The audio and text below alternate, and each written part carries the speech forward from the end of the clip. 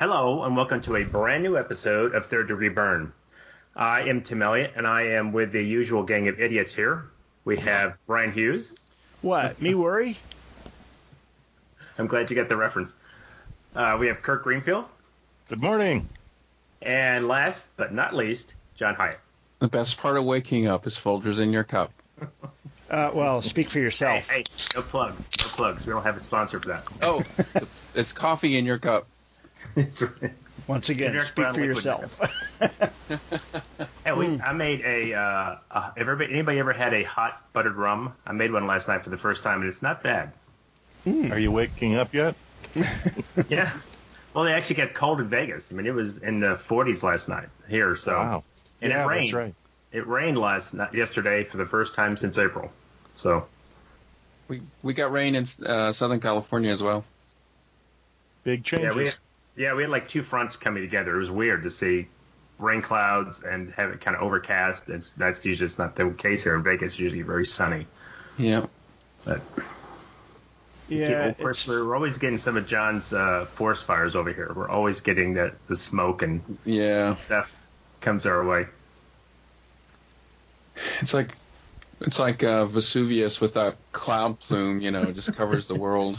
Exactly. And then we get that's in the news, like air quality. And yesterday was like it went from moderate to hazardous at one point. Like, okay, maybe we'll stay inside. But that's enough for the weather, unless Kirk wants to talk weather. Yeah. No, I'm biting my tongue. Okay.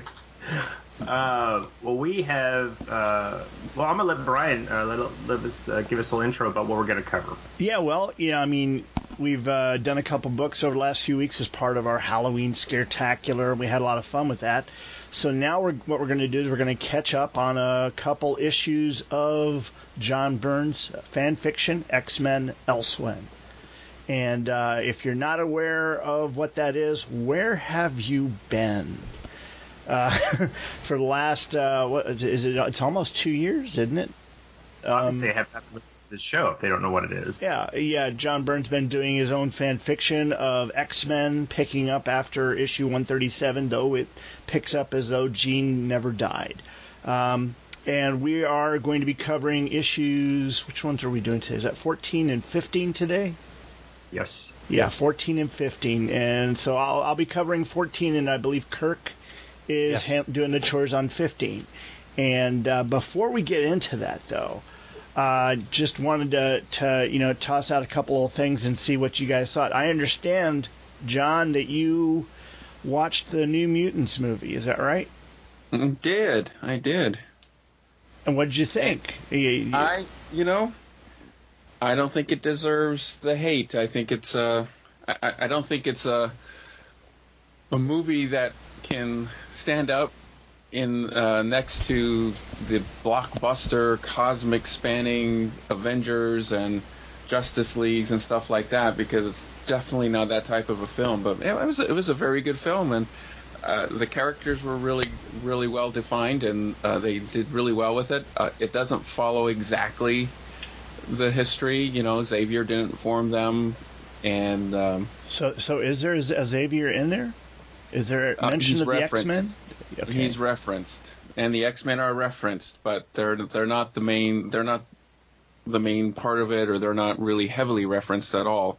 But it isn't set in an X-Men universe. I don't know what it is, because they change every 15 years. We get a whole new X universe, but now this movie had been filmed several years ago, and it sat in a can for a good while. And it did a number of reshoots and some extensive reshoots. And recuts. But it's the classic beginning lineup, except they don't have Karma, and it brings Illyana in right away as they're bringing the team members together. And that's Anna Taylor-Joy playing her, isn't it? From the Queen's Gambit series. Yeah. Yeah, very good. I think all of the actors did a very good job at their characterizations, and the story was actually pretty good. I like the way it kind of laid it out. It had a nice lead up, so it was almost like a TV series, very decompressed, like a Bronze Age TV series, where not like today, where you have like one story that takes 12 episodes and they're filling it in with all this stuff all the time. It was very compressed, and they did a good job defining who the characters were, and then bringing in the big bad, which, no surprise, everyone knows it's the demon bear. If you don't, sorry, spoilers. There might be spoilers. Well, I thought that was pretty apparent with the trailers and such. That was the demon bear. Yeah, but someone's always going to cry, "Hey, you spoiled it for me." Is there a big surprise or a big reveal in it that you're not supposed to know until they tell you? No, I don't think so, really. I mean, the fact that we saw the glowing eyes, or anyone who's familiar with the New Mutants early history and the Demon Bear story, watching the trailers, it's the Demon Bear saga, or the Demon Bear story. So, well, I heard that, to Brian's point, this is kind of languished. It was filmed, I think, in 2017 or 2016. It's been, how long have we been seeing trailers like, oh, it's coming, and I'd heard that they had that it had originally been more of a kind of a teen angst kind of film, and then they decided to cut it more as a straight up horror. At least that's what the trailers seemed like, a straight up horror film. Yeah, and I think that was a lot of the reshoots. I don't think it's a horror film per se. It's definitely more in that kind of a style, but I wouldn't call it a horror film. But it was a good. It was nice. Adam Beach does a brief cameo as Danny Moonstar's father, which was nice to see Danny Moonstar being kind of the focal point. And I wonder. Well, Danny and Ileana were like the two main characters that they focused on their stories, and it was really interesting how they did that. And let's see, Maisie Williams was Rand Sinclair. Maisie. I mean, they all did such a good job, and Anna Taylor-Joy, she was so good as Ileana. It was almost like she really did a lot of good study, because she was bringing in some of the limbo sub-characterization into the character. You mean the whole Belasco Sim bit? Well, no, we don't know what that backstory is. We just know that she. But to me, it was just like she wasn't this happy-go-lucky Ileana that we always saw in the books.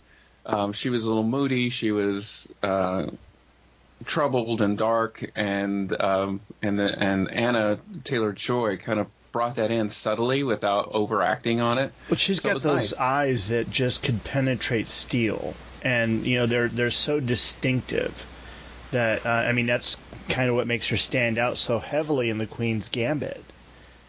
And she did great. I mean, it was very good. And I loved, the blonde wig, or however they dyed her hair, was like spit image out of the comics. Yeah. It was so perfect.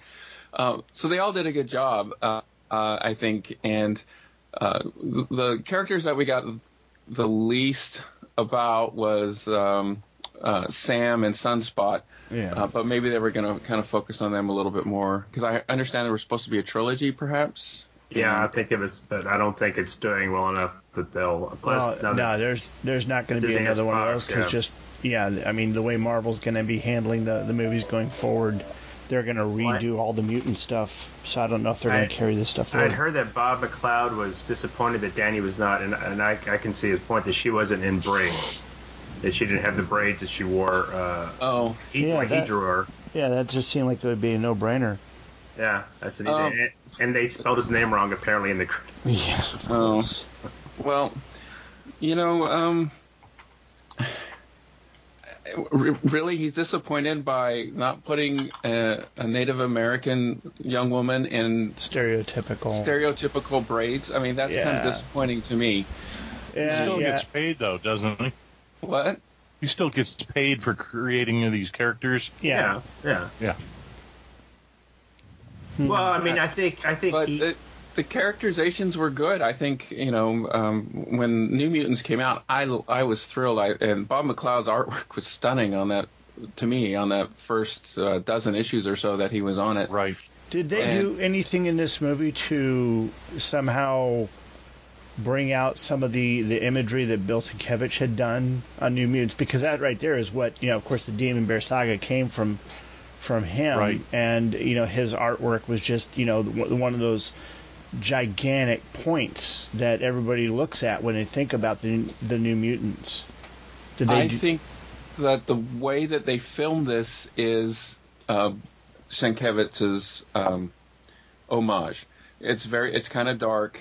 It's even in the daylight, it's kind of got one of those filters on it, so it's still daylight, but it enhances the colors in such a way that it kind of feels moody. I don't know how to describe that.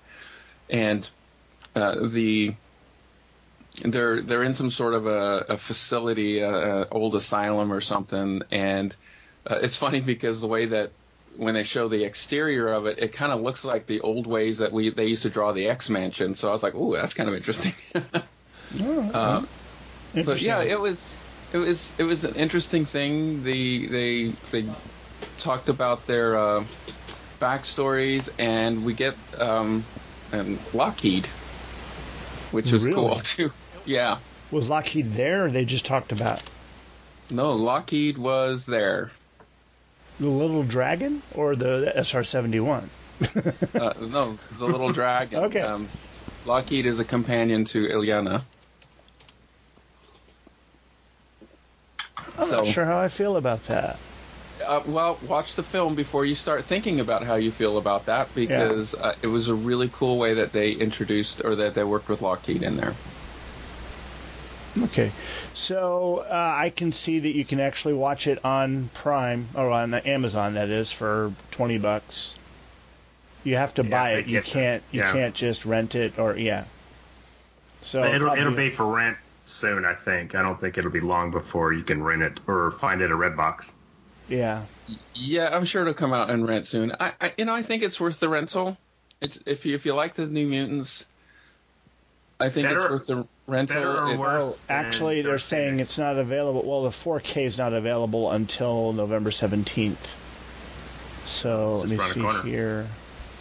Let me take a look at the regular one. Yeah, November 17th. Better or worse than Dark Phoenix, the last? Oh, I think it's better than Dark Phoenix. Oh, interesting. It's different though, but it's different. But if I had to, if you're gonna make me pick, I would say this is a better film than that one, because the characterizations were so well done, and you kind of really got interested in them. Cecilia Reyes is in there as the Doctor, and was she Moira? No, the character's name is Cecilia Reyes. Alice Braga plays. That's right. That's right. Yeah.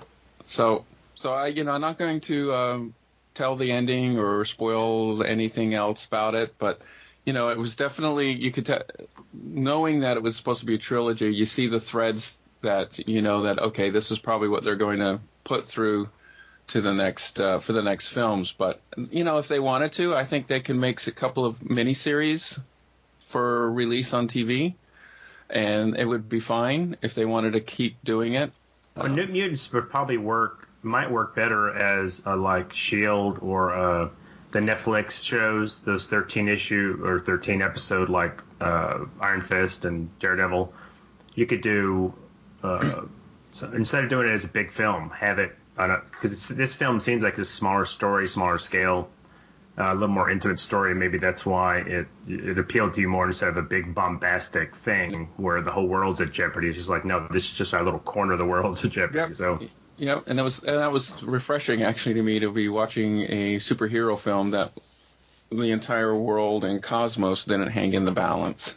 Yeah, that's what's nice about the Ant-Man films. I think people because they're small stakes. Yeah. So anyway, that's my review of New Mutants for New Mutants Cast. Excellent. Well, thank you. It was fun. We appreciate that because I mean I think all of us have just been kind of looking at it, kind of through the side of our eyes, just trying to sit there and go, do I dare? Do I dare? But, well, it was such it's coming, and then you kind of forget about it, and it's here, and They like I said, I know they put it in. I think it may still be in theaters here because they're not showing anything new. They've got I don't even know if the theaters here are still open, but they're showing in theaters out here, but I'm not comfortable going to theaters yet. So Same here. Now, quickly before we start any issues, I did want to say that. And I'll make it as quick as I can. I've watched the first 2 episodes of The Mandalorian, and I think the first 4 episodes of Discovery, and really, really enjoying them both. I've seen first episode of Discovery. I haven't caught up. I don't have Disney Plus, so I can't watch The Mandalorian. But I've seen kind of reviews of the first 4 of Discovery, and I just haven't sat down and watched them. Yep, we watched the first few episodes of Discovery and haven't gotten into Mandalorian yet. It's just been, I get TV overload, so there's times where I'm just like, I can't watch TV anymore. can't bitch it. Has anybody watched? It's on Prime. Truth Seekers, the Nick Frost and. Oh, I've been wanting to watch that. It's not bad. Yeah, it's not. I mean, it's only 8 episodes. It's not the same as typical Nick Frost, Simon Pegg type stuff. Now, Simon Pegg's not in it much. He's more of and that's probably why. Yeah, it's not bad. I mean, it's kind of a mix of, I don't want to spoil stuff, but it's a mix of several genres. And Nick Frost is usually worth watching. He's kind of funny. And the kid that's a young actor that's with him, and Malcolm McDowell's in it. He's kind of funny. Oh. So it's worth watching. Yeah. Catch you later. Okay. All right. So, moving on, let's go ahead and look at X-Men Elsewhen, and this is issue 14. 14? Correct. Is that right? Yeah. Okay.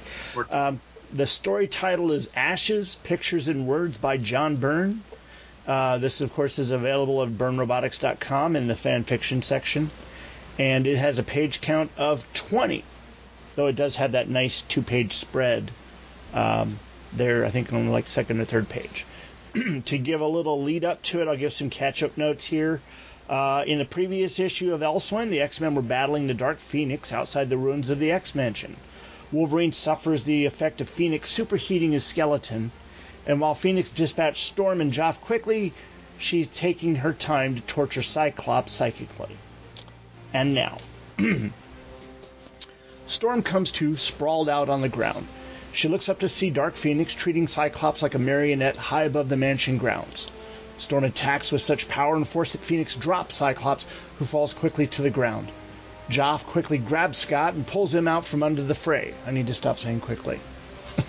Meanwhile, down in the mansion safe room, Professor X, Kitty Pryde, Colossus, the wounded Wolverine sit with Jean Grey's parents and an unconscious Lilandra, Carla Abascal, and her mutant son Pablo. The professor cannot tell what's going on outside, as the safe room is even protected from psychic energies, preventing him from telepathically contacting anyone outside. Kitty takes this as a cue and phases the professor with little warning outside of the safe room. The moment they're outside, Dark Phoenix senses their presence and swats Storm away with ease. She then clears away all the debris away from Charles and Kitty. Sprite quickly pulls Charles and herself back to the safe room, but the damage is done, and the integrity of the safe room has failed. Lilandra stirs and cries out for the power that she craves and senses it is nearby. Lilandra struggles to open the door of the safe room. The professor pleads with her. Colossus tries to stop her physically. Both fail, as once the door is cracked even slightly, Lilandra begins to transform back into her Phoenix form. She swats Colossus away. The Lilandra Phoenix flies and quickly goes to confront Dark Phoenix high in the sky. Jean feels Lilandra draining a small fraction of her power and returns full force and kind, her Phoenix force taking shape in flame around her. As the X-Men and others look on helplessly, our attention is shifted to the Manhattan Comprehensive Hospital. And by the way, I've searched for this. There is no such place, and no hospital with the word comprehensive in the name. What the heck are they doing there? Anyway, in Ward 4, Captain America enters the ward announcing that Franklin Richards should make a complete recovery from his imprisonment at the hands of Sebastian Shaw and the Sentinels. See X-Men Elsewhen issue 10 for that story. The Beast laments that Nightcrawler is not lucky and that his powers seem to have been affected. At that point, Alex Summers, also known as Havoc, wakes, calling Lorna. Hank and the doctor try to calm Alex, letting him know that they have Lorna in their care. As he approaches her and calls out to her, she wakes as well. In that moment, Havoc's mutant power manifests itself, and the top floors of the hospital are rocked as Havoc unintentionally releases a cosmic blast. Back in Westchester, Cyclops and Joff look on as two phoenixes battle in the sky above. Joff and Scott determine that Jean is holding back, that somehow Jean is restraining the Phoenix Force from using its power to its fullest. Meanwhile, at the edge of space, Norrin Rath, the Silver Surfer, relaxes on his board in a swarm of meteors that fly near Earth orbit. The Surfer once again senses the Phoenix, see X-Men 135 for the first time, and rushes towards it, this time intent on not missing as he did before. He arrives in time to see the two Phoenixes locked in combat. Professor X calls out telepathically and asks the Surfer to contain the energy that the two are putting out. The Surfer circles the battle so quick, you would think he was turning back time.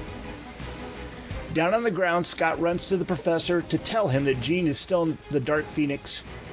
Jean is still in the Dark Phoenix and holding her back from unleashing her full power. Professor X telepathically isolates Jean's essence. It is here that Xavier learns that Jean is but a copy of the original, an extension of the Phoenix, but before he can do anything, the Phoenix attacks him as a giant bird of flame and grabs him with its flaming beak. Fortunately, the Lilandra Phoenix attacks Jean again, freeing Xavier. The Professor orders Scott to disrupt the field effect that the Phoenixes are creating in their battle. The Surfer senses that both parts of the Force are in chaos. The two Phoenix forces grapple with each other as their forms appear to melt and merge. The Professor reaches out to Jean again, this time helping her to break away from the Phoenix Force. The Phoenixes waver, tremble, then tear apart in an explosion of pure force. The Lilandra Phoenix quickly melts away in the force of the explosion. All that remains is the copy of Jean, who falls limp to the earth. Scott runs to her side, and the Jean calls to him. The Jean that calls to him is no longer the childlike Jean, but the Jean he knew and loved.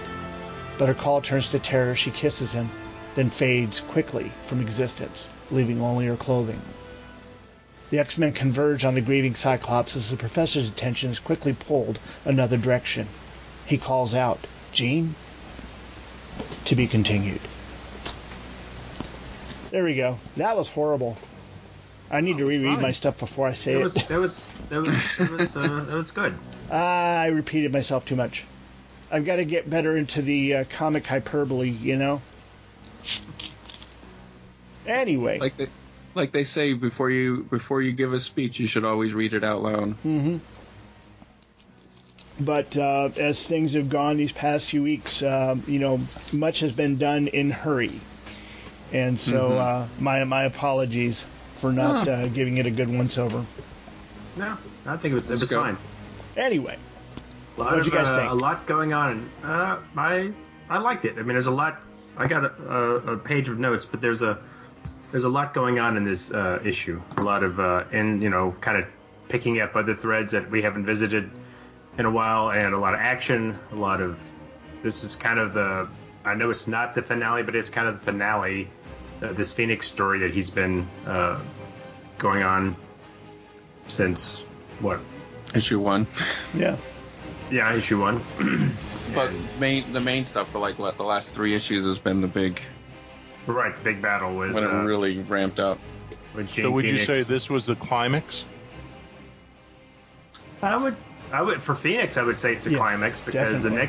the next issue we're dealing more with Jean and the aftermath. Right. Yeah. Okay. So this is I liked it. I thought the artwork is pretty good. I mean, there's some inconsistencies, and most of it is with, and I don't know what, it's with Kitty Pryde. There's something to do with he just can't seem to get her face right. And sometimes she has this kind of horsey face, and sometimes she just doesn't look like Kitty Pryde. And I don't see that with anybody else. And I don't know why if it's just because he's trying to draw a young girl. Well, I think part of it is that, and he probably realized early on that when he was drawing the childlike Jean, that people were confusing her and Kitty Pryde. I read that a lot out on Facebook. because as they were putting the pages out there in the various Byrne groups, people were like, they just see the one page without any context. And they say, what is Kitty Pryde doing here? And other people say, no, that's Jean. And so I think he's seen that, heard that, whatever, and he's trying to make a differentiation. When I see his Kitty in this, it makes me think more of Bob McLeod's version that we saw every now and then, in the New Mutants books. Bob McLeod of Clang McLeod. Yeah. Or maybe if Tom Palmer had inked it, Well, it's probably something you don't realize when reading comics is sometimes you rely a lot on color, because obviously if this was inked and colored, you would see a brunette Kitty versus a redheaded Jean. You would instantly know the difference. But, right. Or hairstyle, but it's just like I said, I don't see that with any other female face, and I don't see it really for the male faces. It's just something to do with Kitty that sometimes her face just looks elongated. Yeah. Well, someone on, I think it was on Byrne Victims, was posting a couple of panels from X-Men 129 when Kitty and Storm were in the ice cream shop. Yeah, the drugstore. And then they showed a close-up of Kitty and Storm side by side, and he had sort of that style of face on Kitty then. So I think it was him trying to probably just make her appearance unique and different, so that people could pick her out and know that it was Kitty. And probably, like you said, he was probably really trying to make sure that it looked like she was a younger person and not an adult. Yeah. And we know Byrne has trouble with sometimes with small kids. He has not so much their faces, but their bodies. Their bodies, to me, always felt like every little kid he drew looked like Puck. Yeah, he looked more like a little person, not a child. So yeah. But that's a minor quibble. But other than that, there's some good stuff going on here. There's I love the splash page with Aurora in the grass. That's hard to do, where most of her body is covered in her cloak. So he's had to get the contours of her body and the folds of the cloak. Yeah, he kind of Todd McFarlane that cloak, didn't he? Yeah, it may be. Because that looks like a lot more cloak than you normally see. A little bigger, but but it looks nice. I mean, of course he's got lots of grass around her, but and her face looks nice. That's a nice, crisp view of her face as she's kind of looking up and coming to and noticing that Phoenix is kind of torturing Scott. I love the title lettering there too for Ashes. Yeah.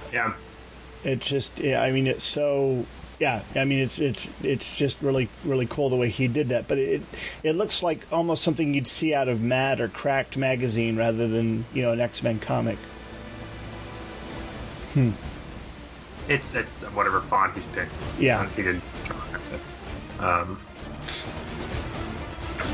But that double-page spread that comes next, I thought that Before we go on, I want to ask you guys something, and maybe our listeners as well. What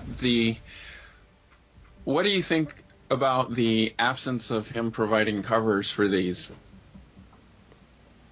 Now, I'm not saying he has to or anything. I'm just saying I miss that the great covers that he always put on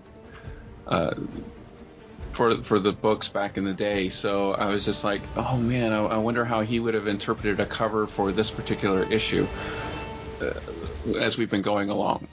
They're not needed in this format. It's fan fiction, and they're never going to be published with an individual cover, so I can't see him doing it. But I agree, I miss a symbolic capsulization or representation, but he doesn't need to do it. Oh, no, he doesn't need to. But I just miss the cover, just the joy of having that, even in this format. Yeah, that drawing, that like what's going on here, It's like a sneak peek. Well, this is almost set up like a trade, and usually in trades a lot of times they won't have the covers. They just have one issue go into the next issue. Yeah. I don't like that either. I like to have the covers. Yeah, I do too. That drove me crazy about The Walking Dead. You read them that way because sometimes there's no separation. You can't tell. You kind of can tell where the issue ended, but I don't know. I wonder. And when he was doing comics, what the process was. Would you do the issue, and then he'd have to do. Then would you do the cover, or would the cover come first, and then he did the issue? I think the cover would be last, and you know the thing is like, you know, there'd be multiple covers that would be worked on. Because, you know, like he actually did covers for like Days of Future Past, the second issue 142, and they didn't take that. They went ahead and used Terry Austin's, and yeah, I mean there are a lot of unused covers, you know, that they work on. I don't know how that works on as far as pay goes out. You know, did he get paid for doing the cover that didn't get used, or what? I don't know. I mean, that's considered. I guess it's considered a page, but I mean nowadays they're not even doing their own covers. Somebody else is doing them, and the covers usually don't relate at all to the inside story. Yeah, that's a sin. Bait and switch. Yeah. Because you look and you see a beautiful cover, and you're like, okay, I'll pick that up, and then you look on the inside, and your artwork is stick figures. Well, so maybe the point is that somebody made that it's not needed. I mean, if he would have put, that's just more work he'd have to do. Maybe he feels I don't need to put a cover on these things. He kind of does with it. You know, he's doing a splash page. Yeah. You know, Ashes. This obviously wouldn't have been a cover, but I think if he did a cover for this one, it would have been like the two Phoenixes. Lilandrix and Phoenix fighting or something. Exactly. You know the cover. There's a cover with that. It's not Byrne, but it's later on, and it's Aurora fighting the White Queen, and they're kind of high up in the frame. Actually, if you look on that double page, something like that. If you look on that double page, the second page, the panel where Jean is being hit by Storm's force and Cyclops is falling away, and there's all that Kirby crackle, that would have been a perfect cover right there. But I think, but you're just showing Phoenix. I think you need to show. Yeah, I understand. Just saying that imagery is just perfect for a splash page. That is a great one, yeah. You know, there's something wrong though with that Storm image that's on the left in the third panel. It's so curvy and almost with the way that the shadows and light play off of it, she almost looks kind of bronzed. You know. Like Gilded Lily from Alpha Flight. Yeah, exactly. Don't ask me why I have that in my head. It looks wrong. Well, I wonder if he's trying to show if this was inked and colored, if it was maybe the light coming off Phoenix or something, because it does look like she's, especially in her face. That's why I think it makes her look bronzed or gilded. Yeah. Because he's done something. I think it's a shame a lot of this is not inked, because in some of the, especially when later on when she's fighting Xavier and it's just kind of simple line drawings, that, you know, that's not as beautiful as a nicely drawn pencil page, because that's going to be all done with color. Right. So you lose a little bit of it. It just looks like a quick sketch. But this page, like that cross image where Storm's laying down on the left and watching as she's, you know, as Phoenix is torturing Cyclops, and you got all the argle-bargle and debris and everything here. This is such a beautifully penciled page. I'd hate to see what inks would do to it. That really is a great point of view in an image, and I see he's got like lines drawn from probably where the page ends. I'd hate to lose the top of that stuff if it was actually. I guess it would probably be shrunk down and fit into the page. No, I think that's just perspective lines. Otherwise, you'd be cutting off the top of Storm's head. Okay, yeah. It is really, that is really a great scene. And he's very detailed in a lot of the stuff. I mean, like little tiny leaves on the trees and the blades of grass. Yeah, just great. Oh, I like the lampshade over there. I just noticed it. Yeah. Is Barney in there? We need to expand this up and check for those kinds of things in the Rebel, right? Yeah, but I think he's stopped drawing Barney. Well, that's too bad. I like those little things. This is my kind of behind the scenes interest coming along. The panel in the middle, or on the second middle on the right, with Phoenix getting blasted and dropping. So I love that I can still see the erased pencil lines for where he changed certain aspects of things. That's just, I wouldn't want to see it in the finished product, but I like this little behind the scenes look of seeing those little pencil lines and stuff as it progresses along. Yeah, one thing I saw recently on the Byrne Victims group is Rob Liefeld had posted some pages from the old X-Men, and he had put it on a light box so you could see behind it, and you could actually see where Byrne had drawn different images in there on some things. So it's like they were going to go a different way in the look of it and changed it. So I remember seeing that too. That was really interesting. Yep. Now, of course, in this... Go ahead. Something in that same panel. Yeah. Brian, you were saying that sometimes the special effects, you weren't sure how he did that. I think the energy coming off from Dark Phoenix here, it looks like it's a power eraser, something that spins like a little drill. So he's run his eraser like a little noodle over top of the lines that he has drawn that radiate from her. I see that as all erasure. Yeah, and that's exactly what it is. He mentioned that in the comments that he used that electric eraser tool to do that. It works fine. Yeah, that's gorgeous. Great. I'd hate to be the inker for it though. Yeah. Because the inker would just go nuts trying to fill all that. I mean, Vinnie Coletta, he'd take an electric eraser and just get rid of it all. Probably true. Yeah. Oh man. And then of course the next page. Next page has got a Photoshop effect on it, as I understand. If you look at the way and that doesn't even look like standard Kirby Crackle. That's not. No. That's something. He's generated that. That is something that he hasn't drawn. Yeah, that's a Photoshop effect, is what he said. Yeah. And it's weird how Storm. You can see that she's coming down and the wind is billowing her cape behind her and under her arms. And that makes me think of his work on Superman and just all the cape work that he did there. But that's not like an angle that you'd ever seen Storm do before. It really, it's kind of interesting the way it looks. Well, with her hair flowing out behind her and the cape, when I first saw that, to me it looks like Doctor Strange. Because her hair almost looks like his high collar of his cape. Yep. Yeah. Yep. And again, if it's colored, that's something that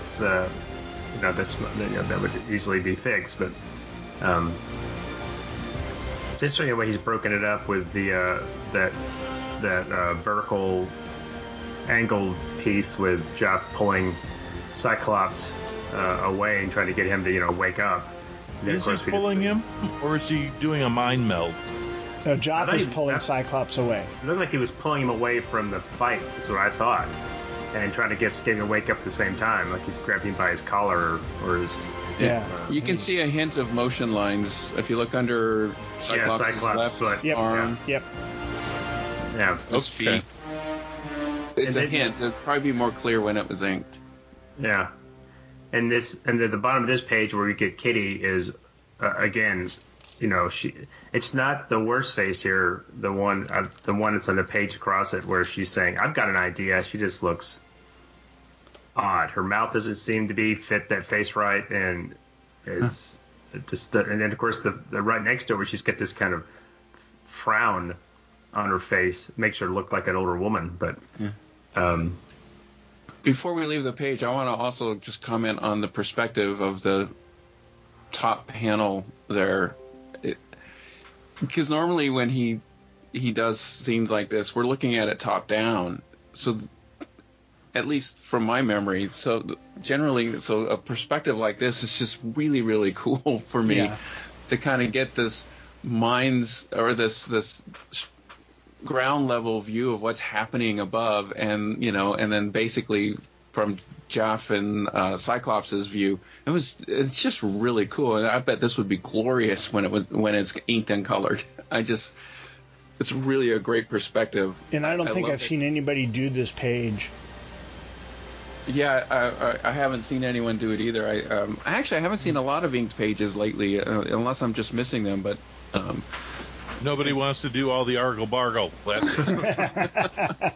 Yeah. Well, or the Byrne crackle there. To your point, yeah, that's what we'll call it. We'll call it Byrne crackle. You're right, John. It's not a typical Byrne shot. He likes to do a lot of high angle shots. And you think about he must be. I mean, I would think if you're a comic artist, you've got to be thinking the way a filmmaker is. You've got to think where am I going to put the camera? And he's thinking, okay, I'm going to put it low because I have to show Joff's arm coming in, but I want to have the fight in the background. Because if you'd shown a high shot with them fighting, you'd have to have him in a small in the background. Then you feel maybe they're not going to. You can't hide most of Joff. It's just his hand comes in. So I think it's like setting up a camera shot. Yeah, I love it. I love this perspective. This is a great scene as well. I'm wondering though if Byrne drew that on the page or if he drew that separately and then pasted it on the Joff pulling Cyclops away scene. Oh, well, possibly. I mean, it kind of looks like he's utilizing the space because if you were to take that panel out, it would just be a lot of space of whatever the rest of Joff's body is and then a view there. So I think it's a nice use of the space. Yeah. No, you still know who's coming in. You see his hair, you see his arm, but you don't see the dead space that would otherwise just not be interesting. So this really takes up that space with an interesting additional scene that moves the story along. Well, yeah, that vertical panel leads your eye. You're gonna you go to Jane and Aurora, and then you kind of go down, and then you see the vertical panel, and that leads down to the bottom panel. So he's kind of leading you away through the page. So, and then we get sleepy-eyed Xavier at the bottom. I don't know if he's closing his eyes or he looks like he's about to fall asleep. And then the next page we get a Byrne high angle. That's the very kind of shot he likes to do. And a lot of exposition. Yeah. But then on the next page, you've got Kitty taking the professor through the wall. And I think the way he did this, kind of giving you the cross-section there, was really, really cool. And the shock on the professor's face. I mean, she's phased him through something before, and she did that with the car when they first met Abascals in the battle with that Sentinel. But, of course, bringing him out, Jean sees him, and I really like the way he's been doing Jean's face in this issue, because you can see that there's this maniacal whatever going on in her, and that's driving her. It's the Phoenix personality, whatever it is, that is driving it, not necessarily Jean herself. Yeah. Here's a question. I don't know if we brought this up or not, but it seems to be that Kitty and the professor, when they're phasing through the wall, are having a conversation. Can Kitty speak when she's phased? How is she pushing air to create sound? Well, or are they doing it telepathically? Look at the bubble. He's mentally talking to her, and then her head is actually not phased at this point. I think it's through the rubble, and she's saying, "Oh." I don't know about that. I mean, because you she can had see to be phased when she's inside of that rubble. When she had to be phased the whole time, she can't be partially solid while the rest of her space. She can partially phase. I mean, again, the first time that she did it was actually the older Kate doing it in the Days of Future Past, which would have been slightly before this, though it didn't happen.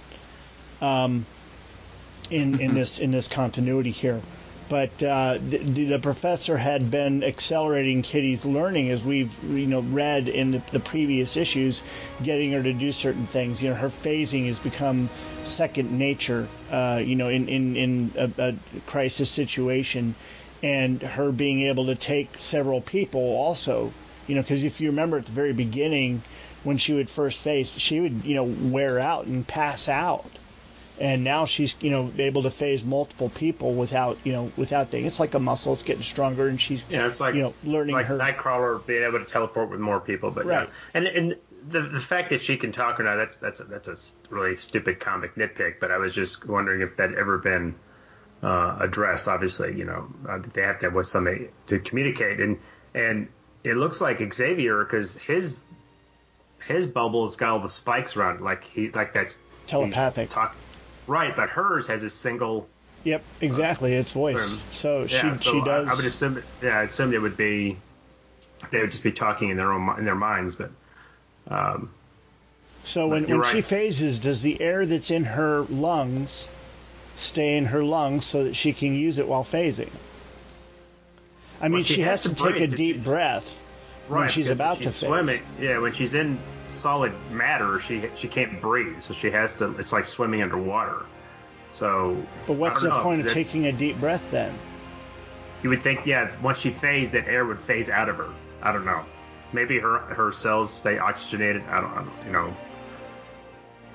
That's like everything goes with her to don't that apply phase science state. here, fellas. That's exactly. Comic science. It's cause comics. Exactly. It works. Yeah. It's comic science, right? And then Spakow!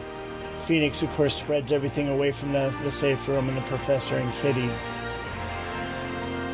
I love that shot. And not just because, you get this nice shot of Jean. It's a nice shot. Yeah, it's a nice shot ruined by that sound effect. Spakow? Yeah, it's just too dark, too big, Yep. It's another layer. It's photoshopped on.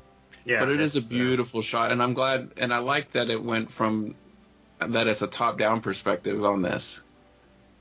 Yeah, and I also like in the next page when Professor says, "Get us back inside," and she says, "Sorry, I didn't think," and he kind of reprimands her. No, you didn't. You were being rash. Think about. You need to be smarter about what you're doing. Right. We have to remember she's extremely green. Right. She's basically untrained, and I think that's one of the reasons why her face keeps changing in each panel. As a teen, she wears her heart on her sleeve. Yeah. You're seeing how she feels, what she's reacting in every panel. So whether it's a horse face or an adult face or a frown or a smile, you're getting more emotion shown on her face than any of the trained adults around her. That's how I interpret that. Good. I like that explanation. No prize, Kirk. Mm-hmm. Well, I think you're right, because she's much more emotional. So she's gonna. You're right. You're gonna see everything in her face. She's not kind of battle hardened like the rest of them are. But what did you guys think of? As we're going now, Pablo starts freaking out, and his mom thinks he can feel Phoenix outside. And his kind of vaguely undefined powers. Well, I think I would, if I understood a little bit more about what he can do or what it is, it'd be a little bit more meaningful. But we're still discovering it, so I guess we can't have it all at once. But yeah, and it's hinted at later. I mean, we're going to get to it, but Jock makes some comment that's like, okay, right. Something that Byrne's building up to something. Yeah. Yeah.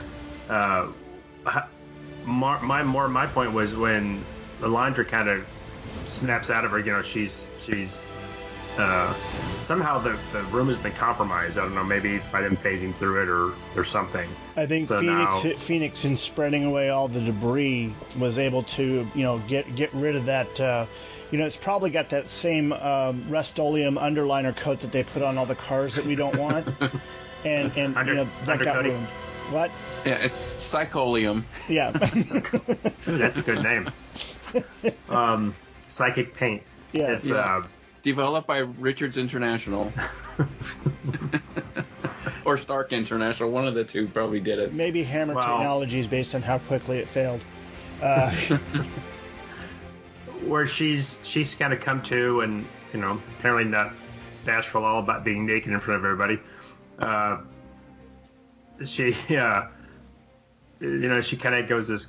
Although Professor Gray doesn't seem to be quite as embarrassed this time. He's like checking her out. Look at that sight line right from his eyes to her. He's like, hey, these people are kind of crazy. And she gets the door open, and she's opening kind of the way Khan opened the door in Space Seed. She's kind of just putting her hands on it and pulling it over. Yeah. Right. And then, that's a good image. That's right. He did do that. Yeah. And it's interesting how when Peter grabs her to stop her, then suddenly she turns and she's, I guess, soaked up more than power, so her word balloon turns black, and she's looks more like the bird-like phoenix that she is, and she throws him down with a big clung, and then goes after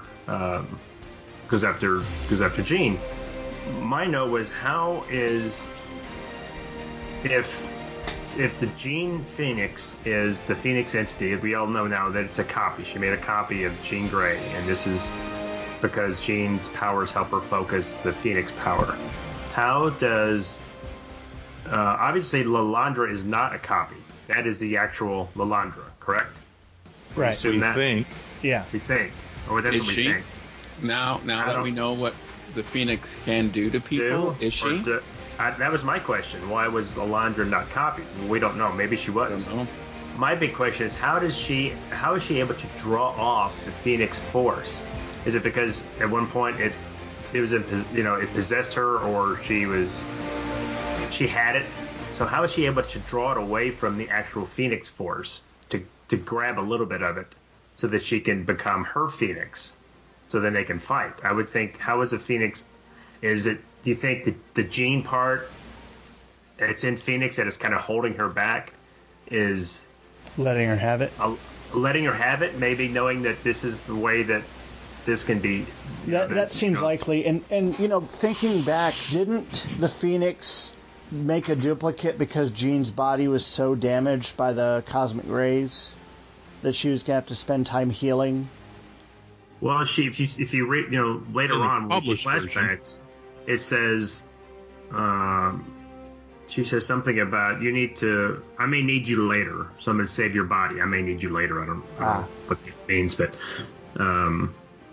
and it also seems that, if I remember right, when Lilandra, because the Shi'ar had somehow siphoned off the Phoenix Force from the copy of Jean, which is what they said they were doing, the lobotomy, and they didn't tell the X-Men they were siphoning it off, and they were holding it and studying it, and then it jumped to Lilandra, or did she accept? I can't remember if she accepted it, or was she kind of corrupted by it, wasn't she? Yep. We're not exactly clear, but it was probably a little bit of both. Yeah, basically being in the presence of that of the Phoenix Force is kind of like being in the presence of a Horcrux, or Let's the One remember, Ring. Lilandra is an empress that her one thing has always been to protect the Empire. So she might have seen this as, if I can wield it, control it, or manipulate it, then I can definitely continue to depose my brother D'Ken and stop my sister Deathbird from trying to take over the Empire all the time. I will have the power. Plus, she hates the Skrulls. She hates the Kree. She's not this benevolent, Queen Elizabeth that's just going to hang there and walk around with a purse all day. She's a conqueror. And I think she probably might have thought that, hey, I think we might be able to manipulate this and get rid of it, or use it to protect the Shi'ar Empire. Yeah, I think you're absolutely right. She had good intention. She thought, I can control this, through my will, and I can put this to our benefit. That's hubris, though. That's ego. Well, but that's just the downfall of anybody who does that. They think they can control it. And make a better. Yeah. Now looking at that, and I think once the gateway was established between Lilandra and the Phoenix Force, now she has a psychic connection to it that probably maybe the Dark Phoenix probably didn't consider. So she's able to okay, I'm going to reestablish this, kind of like that psychic rapport that Scott and Jean had. I'm going to reestablish this, and I'm going to try to pull it back. Right. But it's a fraction. But a fraction of the Phoenix infinity. Power. A fraction of infinity. Still infinity. Well, I think maybe it establishes that Phoenix is less an intelligent entity and more of just raw power that kind of, and maybe on a very childlike level, it seeks out individuals so that it can't help having all this raw power that's out there. To your point, John, Lilandra has this connection to it, so she can siphon it off enough to go. And Joff says that the Gene Phoenix is holding back. She should have been able to destroy Lilandra right away, but something is holding her back, and that's why they get the big conflict. Now and I love how the page where you see the two of them locked in battle, and Jean does the full Phoenix effect there on the page. I wish that had been a 2-page spread showing that, but Byrne has gone on record saying that that's his favorite drawing of the Phoenix effect. Right. And then he said, "Please don't ask me why." I love that. I love that effect as well. I think it's really awesome. But I have to say, the image of Kitty at the bottom of the page looks like John Travolta from Mad Magazine. Well, I love how she says, "Holy cow, it's like looking at atomic blast." Continue to look at it. Yeah. Right. Why is everybody looking at it? But that's a panel where her face looks a little elongated. Yeah, that's why I made the Travolta comment. Yeah. Oh, I thought you just didn't like Travolta. No, I like Travolta fine. But our next page takes us to the Manhattan Comprehensive Hospital. They're comprehensive because they treat everybody.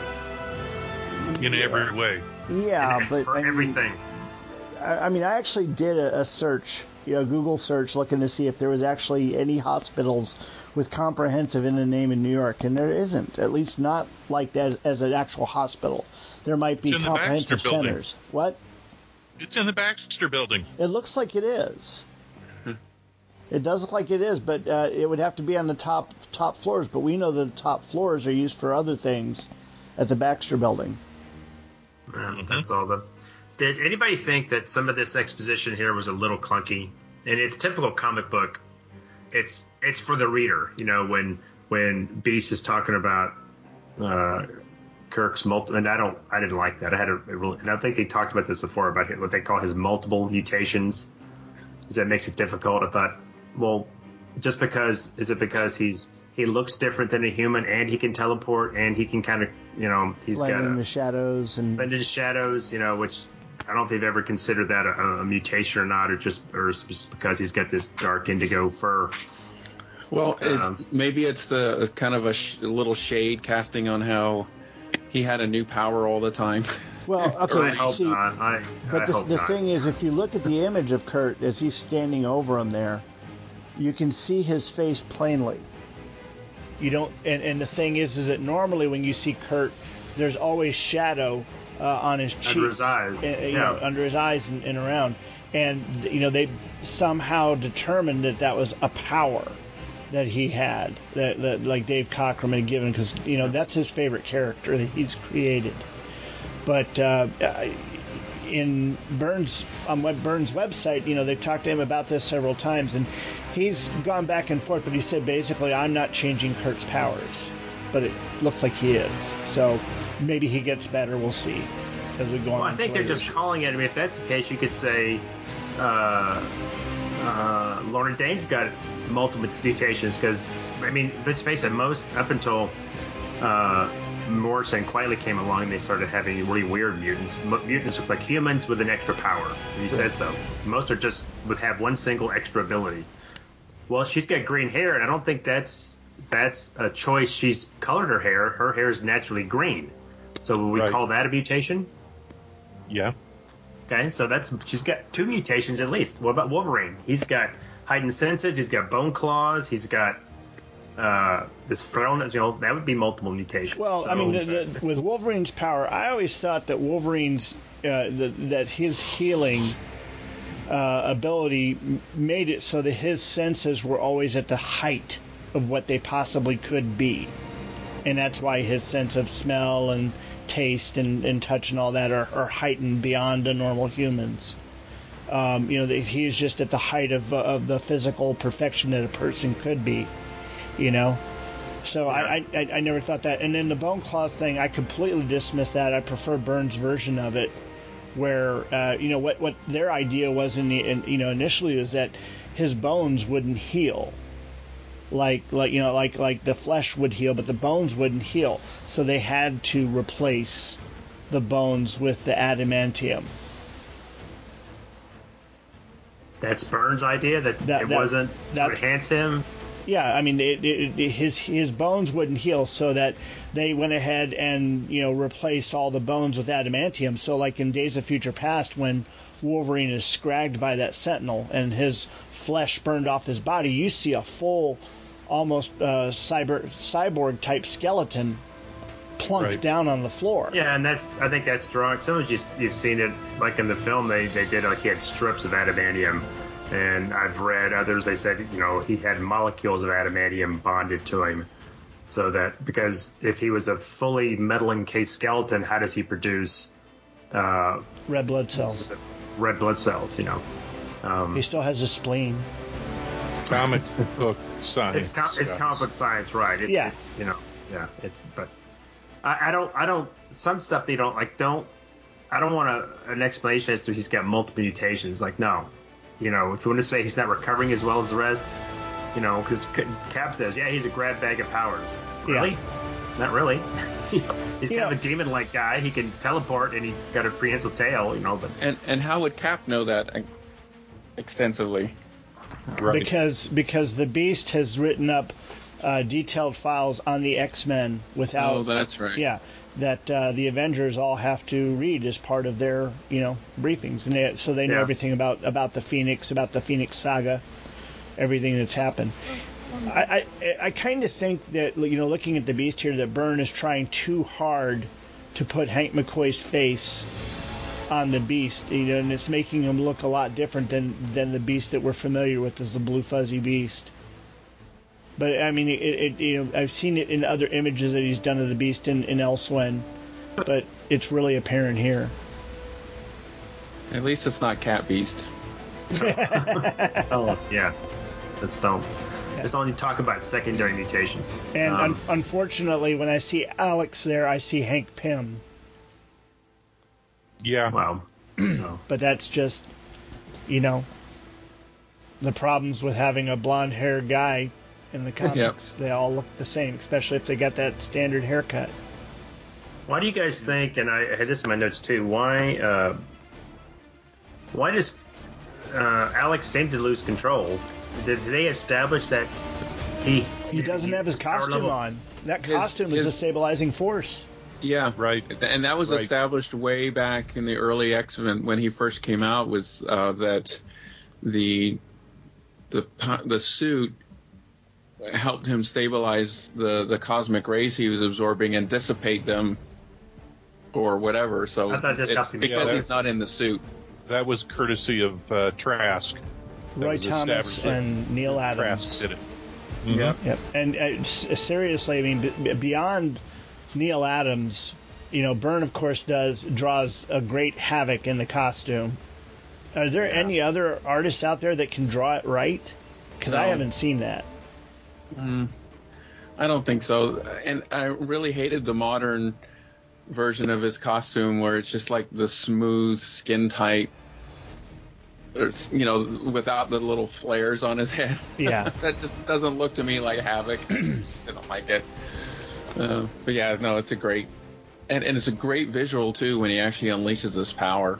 Yeah, it's a lot better than in the X-Men First Class, where apparently he has to swivel his hips in order to get that cosmic energy to come out.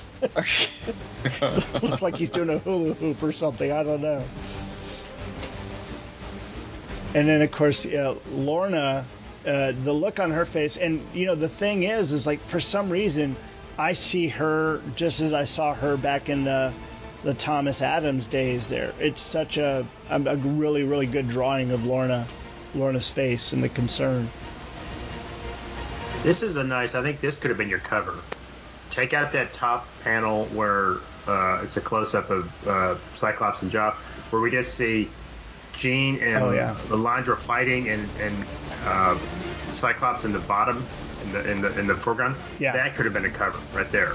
With the logo on top, and had him, and he could be saying something like, stop or don't or something like that. But I think that could be your cover. And that's a nice that little swirl he's done. Again, he's got the electric racer out to show this kind of which I would think would just be destroying the countryside around him. I mean, Yeah, and then of course you got the Argo Bargle at the bottom. I think Argo Bargle and the Electric Racer should be its own comic book. That sounds really cool. The Adventures of Argo Bargle and the Electric Racer.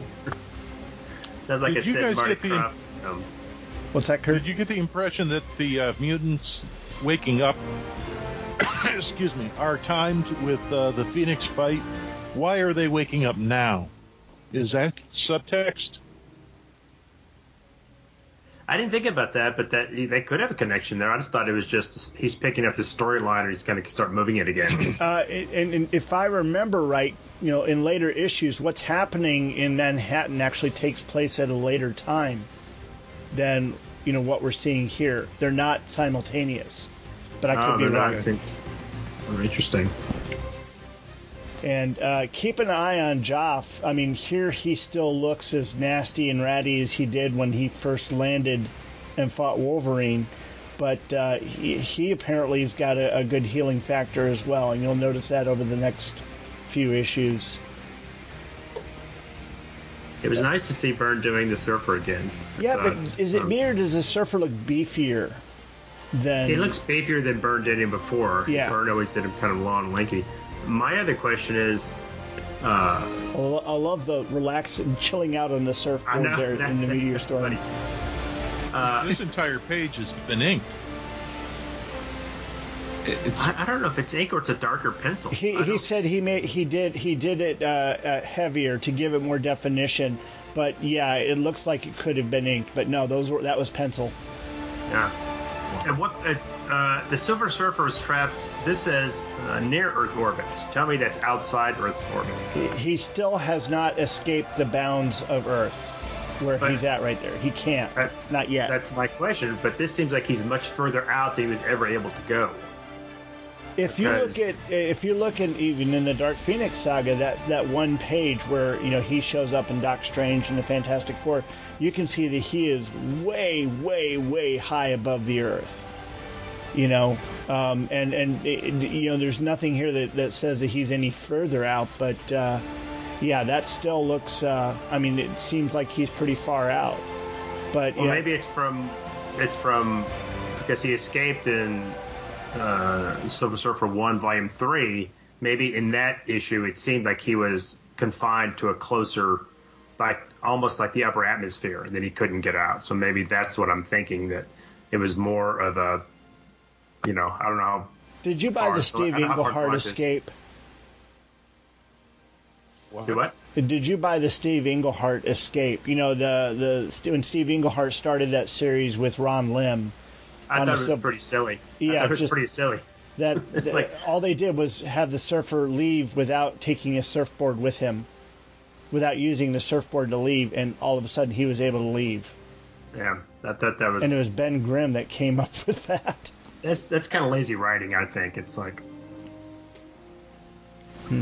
But I love that entire page. I mean, obviously the meteors there is kind of an Argle Bargle fest, and then that next, as you see him go down, grab his board, and then go down, and looking down at the Earth and seeing the patchwork of the farmland and everything else there on the Earth, I thought it was just a gorgeous, gorgeous shot. That's one I would really like to see inked. I mean, truly inked and colored.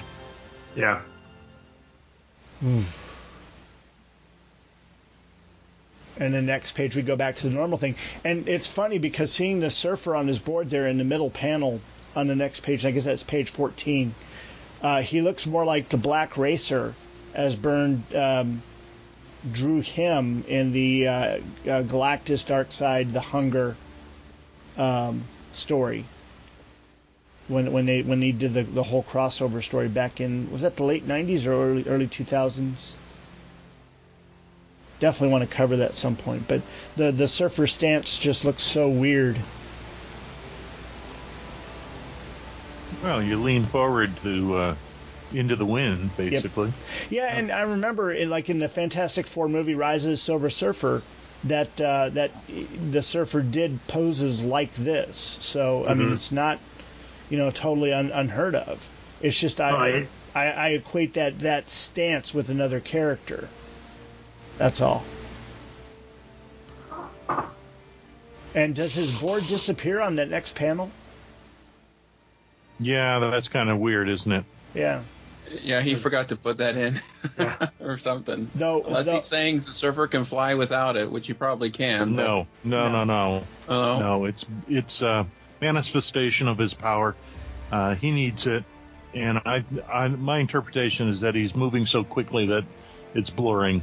Okay. But I thought he could fly without it. He doesn't because he doesn't want to expend his own energy. He's going to use he's going to use the board, but I could be wrong. And you got my little time travel reference there. Yeah, he does. Yep. He does. You bet. He does a little Superman thing here, and and again, I don't know how this is not one. It should be drawing the attention of everybody on Earth because the neighborhood must be cooking, or at least being irradiated, so everybody's going to die of cancer. But no, they turn into mutants. Oh, okay. Well, that'd be cool. There you go. Again, we get a little more kind of clunky dialogue is when he says, "Hey, can you help me?" He goes, "Yes, I can. You are Charles Xavier, leader of the human mutants called X-Men. What is it you need?" It just seems a little. Maybe that seems a little formal the way that the Surfer has always been, but it feels a little clunky. But I don't know how it's. Oh, go ahead. I was gonna say, speaking of covers again, that top panel would make a good cover with maybe the Silver Surfer a little more enlarged, seeing the Surfer come in a little closer. That's even a better idea because you would have, be like the fate of the world hangs in the balance. Guest starring Silver Surfer, and they show him the background pointing, a little arrow pointing to him. Yeah. Or Fate of the Phoenix again. That's even better too. I like on this next page how the professor has to get Colossus to put him down. I didn't understand. What? I didn't understand that at all. No, I do, because it's like he needs to have like that stability of the earth beneath him. Basically a flat surface to lay on, so he can focus all of his energy on it and not feel like Colossus is going to drop him because he's moving about. It's like. For me, like when I want to go to sleep, I have to be laying in a very particular pose to sleep. I can't just go on one side or the other. So if I'm in a car and I'm tired, I'm useless. I can't fall asleep. And it's ridiculous. I want to be able to lay down to go to sleep. And for the professor to be able to concentrate psychically, he needs the stability of being on a controlled surface rather than having someone carrying him about. And of course, that also allows Colossus to protect him should anything come his way. Well, it just seems to me it's like, put me in my comfy chair. I need to concentrate. Yeah. It also gives Colossus something to do. True. Well, I mean, I guess as a grown man who wants to be held like a baby, maybe that's it. It's like, it's not very dignified. Put me down. Now, this next page is more of a psychic battle that's in the ether, the astral plane, rather than actually being, out there in reality. Right. Do you think Xavier is more concerned with Jean or Lilandra? I mean, this is also the woman she's in love with. Jean, 100%. The relationship with Lilandra is tainted already by what has happened with the whole Jean situation. So and whether his love for her is romantic or fatherly, Xavier cares more for Jean, I think, than he could possibly for Lilandra in this moment. Right. I want to think of this as a fatherly love. Yeah, absolutely. Well, absolutely. I think that's what Marvel wants you to think too. They don't want to.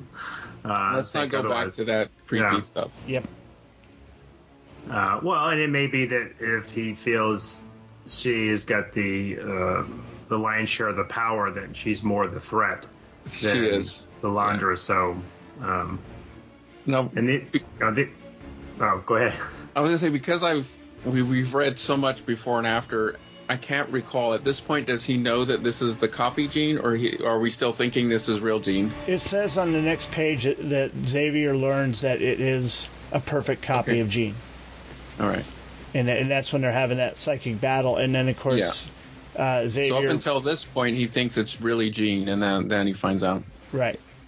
And then on the next page, Cyclops used his blast at full power on the two of them. And I didn't understand that either. I mean, I like Scott, but I don't think, for whatever's going on, that he wants them to just disruption of the field effect for even a single moment. I mean, just blast among them, that's going to separate them. I don't need full power. I'm not sure Cyclops is that powerful to deal with these kind of energies that Surfer's having trouble containing. Cyclops' power is a manifestation of the cosmic power, just like Alex's is. It's just focused in a different way. And if he is around this type of power, he is using their own power against them. Well, no, Cyclops doesn't absorb cosmic power. He absorbs solar radiation. That's what I think Ohatmu says. He's like a living solar battery, and that's why, even though at night he can still manifest his power because he's stored energy. It's Alex that absorbs cosmic rays. They're immune to each other's powers, but I don't think they're both cosmic powers. And I think what Professor X wants is he just wants something to distract them, even if it's like a needle point, something to break their concentration even just a little bit is what Xavier needs to get in. I think that's what he's trying to say, is that if you can just somehow distract even a fraction of it, I can get in and do something. What do you think of this melting effect on page 18? It makes me think a little bit of Art Adams and Todd McFarlane's style of artwork almost. As they're melting and merging and... The eyes or the very bottom where Lilandra is melting? Well, all of it. I mean, from this entire page has this kind of, again, it's.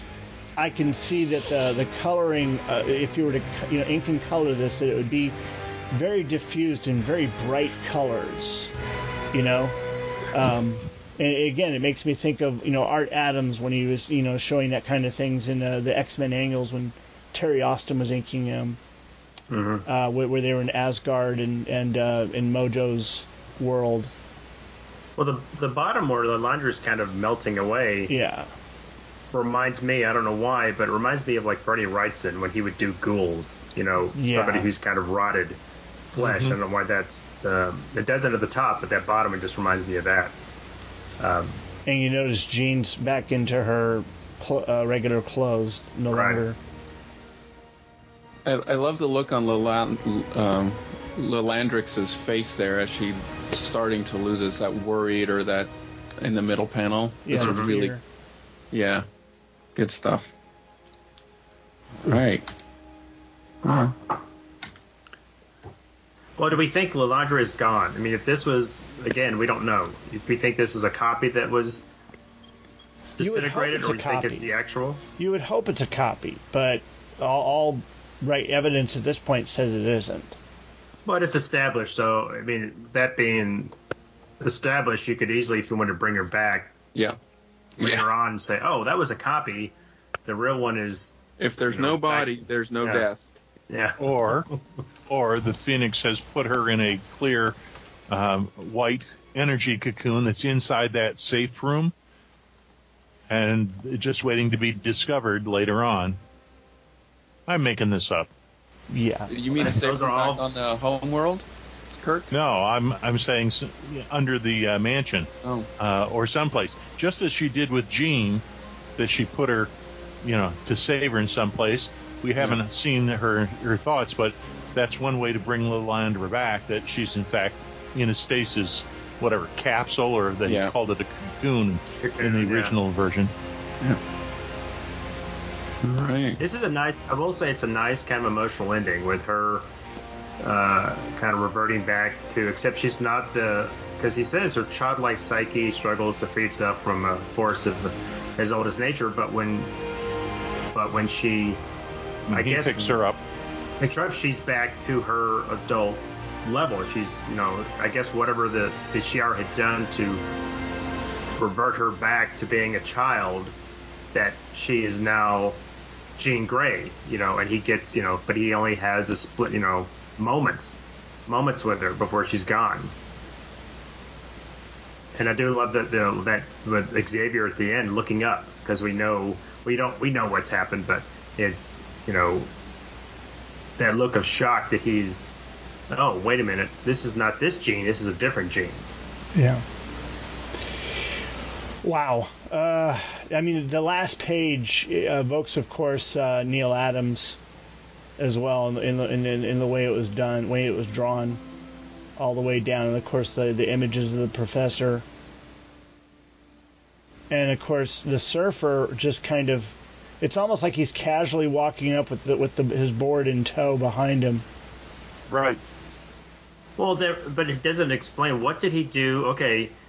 He's containing the Phoenix Force. He's containing this fight between these two entities, and then it looks like it tears itself apart. So is he containing that energy? Is he still containing it? Did he blast it into space? What happened to all that power? I would think it'd have to go somewhere. I'm pretty sure he absorbed it.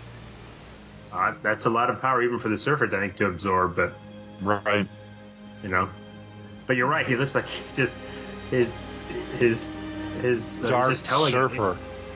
Oh, yeah. Well, hey, there you go. There's the future story right there.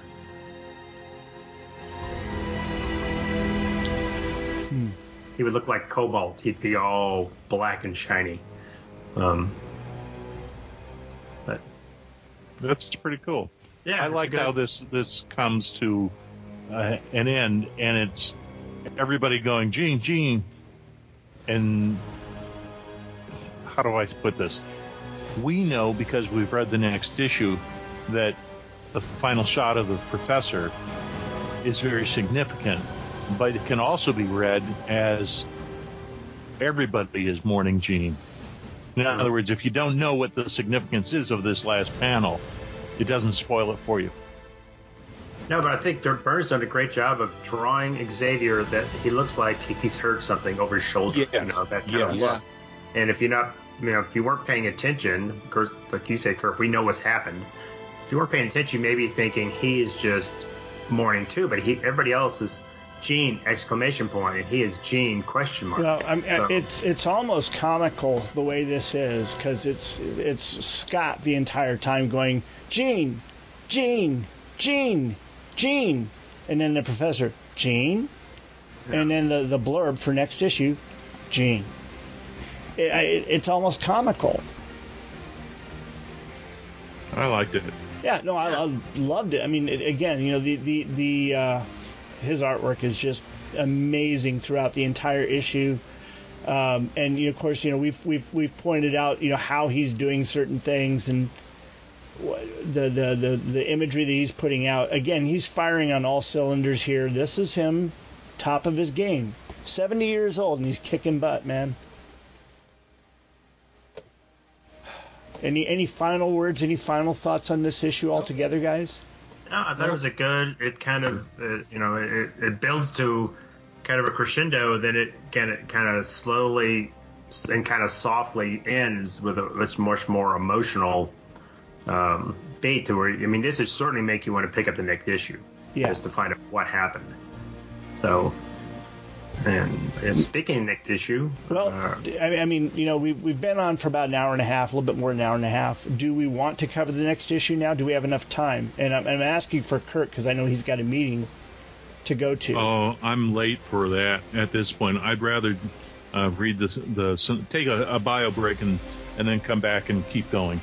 We promised two in this episode. All right. I'm willing to go a little further. All right. Well, we'll take a little promo break, and then we'll be back in just a few minutes. Okay. Be right back. All right. See you guys in 2. All right. In 1975, Jaws was released. It is routinely regarded as one of the greatest films of all time, and is generally credited with creating the concept of the summer blockbuster. In 1978, in an obvious cash grab, Jaws 2 was released.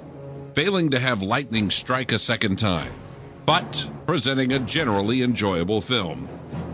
In 1983, Jaws 3D was released, shamelessly attempting to take advantage of a gullible audience. By 1987, there was no pretense of quality as Lorraine Gary and Michael Caine cashed paychecks for sleepwalking through a pointless and incredulous sequel. In 2016, Paul Spatero created Is It Jaws?, in which he and a group of rotating guest hosts discuss new and old movies and place them up against the Jaws scale, which ignores some elements of the actual films and sets forth a rating scale. Jaws, an all-time great classic film. Jaws 2, an enjoyable film with some flaws but worthy of multiple viewings. Jaws 3, a moderately enjoyable film. And finally, Jaws 4, a bad movie. Please join Paul and his guests as they ask the ever-important question, is it Jaws? Found at twotruefreaks.com and Apple Podcast. And we're back. We are going to cover our second issue of X-Men Elsewhen, and I think Kirk is going to give us a rundown on issue number 15. That's right. We start with without a splash page. We jump right in with a familiar spaceship that looks a lot like a washing machine agitator flying through space. Like in Star Wars, it runs into debris where there shouldn't be any. The Asparagus Man pilot flies into the field and is sad to know the truth. Aldebaran is no more, but he cannot weep. Meanwhile, a figure approaches the submerged hulk of a wrecked aircraft on the bottom of Jamaica Bay. Namor is being guided by Professor X to search the ocean floor. Namor doesn't know what he's looking for, but the professor isn't sure either. Suddenly, Namor is propelled out of the water, very much like on the cover of the issue Namor 1, and ever since Byrne needs a flying splash page, he reproduces the same image. Storm reacts and lifts Namor with a water spout. Professor X dispatches Colossus to explore in his armored form, despite Peter's fear of transforming. He waits and delays and finally changes, and then blacks out from the pain while on the ocean floor. Peter, however, is lifted out of the water and set upon the boat's deck while still unconscious. No one is expecting a waterlogged Jean Grey who steps out of the water behind Peter. Well, except for us, of course. Meanwhile, Joff and Carla sit in a subterranean basement in the wrecked mansion talking about Pablo as Logan comes charging in. He texts Joff, who says Logan's mind, has been scrambled and still needs time to heal. They fight until little Pablo enters the fray and calms Logan's mind, causing him to collapse and begin weeping. Meanwhile, the Avengers are recovering from Havoc's awakening blast, which Lorna kept contained. Wanda is in an even deeper coma, and Kurt has teleported away in the confusion, leaving his stench behind. Jean, meantime, is drying out and discovers that 2.5 years have passed while she's been in stasis. Namor relates to the X-Men that he saw a perfectly white canister glowing and was drawn to touch it. Jean sensed that it was an attack and had responded, blasting him out of water. Namor departs, saying, "Don't call me again, Savior," or, in other parlance, "Don't call us, we'll call you."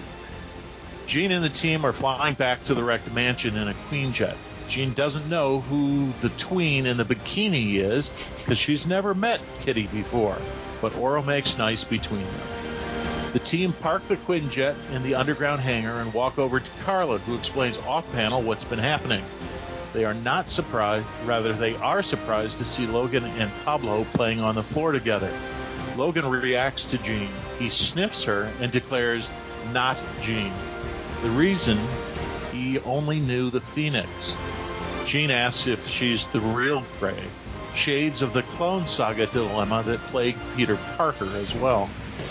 30 minutes later, the team watch as Professor X prepares to probe her memory of her encounter with the Phoenix Force in the shuttle from issue 101. It's a variation of what we saw in the FF resurrection scene when they brought back the original X-Men, but it results in a more aggressive Phoenix. As Phoenix assumes Jean's form, Jean attacks, implanting her essence into the Phoenix, keeping her in check until Mastermind undid the balance. And I don't recall the girl's name from the Ashley Martin. Controlled. Thank you. Little Ashley Martin and her mother arrive at the mansion to find it destroyed and looking like a garbage dump. Meantime, Scott surprises Jean with her old Marvel Girl costume, which she immediately rejects as her parents prepare to remove her and take her out.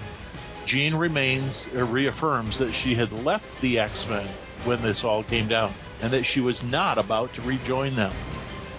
Elsewhere, in a Star Wars cantina bar, 3 more asparagus people have found the lone grieving asparagus pilot, whose name is revealed as Voot. They say they've been searching for him a long time. Next issue, Hearts of Stone. Well done. Thank you. Very well done. Yeah. Golf claps all around. Now, on the first page, Yeah. I was referring to that as a washing machine agitator on its side. Yeah. That's really what I think it is. And in fact, if you go back to the original appearance of this creature back in, I think it's Avengers 4. Yeah, I'm looking at that Byrne right has now. done his research, and he's got the right imagery. He's tying that character and the asparagus people together, which I think is really great research. And I don't know if somebody else has made this connection before, but until they were shown in, what was it, X-Men 135, whenever the Phoenix destroyed the planet, we never saw the asparagus people again. So I think this is pretty cool. Well, it's really nice that he's bringing back, as we find in, that same guy, that same... The one that brought back Captain America, basically. Right, yeah, the one that was stuck on Earth, and they helped him get off in the same this washing machine ship of his. And I think Byrne just said that he suggested this race because he said Claremont didn't know much of X-Men backstory or history. Mm-mm. So he, not that he's pulling from X-Men backstory, but he's pulling from Silver Age, and he pulled these people out to use them again. And did I see on Facebook that he had done a 3D model of this ship just so he could draw it the right way? Yeah. He had created it, I guess, in some 3D program so that he would know which angles when he was drawing it. But I think you're absolutely right, Kirk. I think find an old washing machine and take out the agitator. Yeah, I think that's exactly what that is. It's funny you mentioned that. We were talking earlier about the Mandalorian and Star Wars, and there's a scene where a character is stuck out in the desert and he's got one thing with him, and it looks like an ice cream maker from the 1980s. Those wooden tubs with the agitator thing on top. Mm-hmm. And it makes me think of this as well. But I digress. Please move along.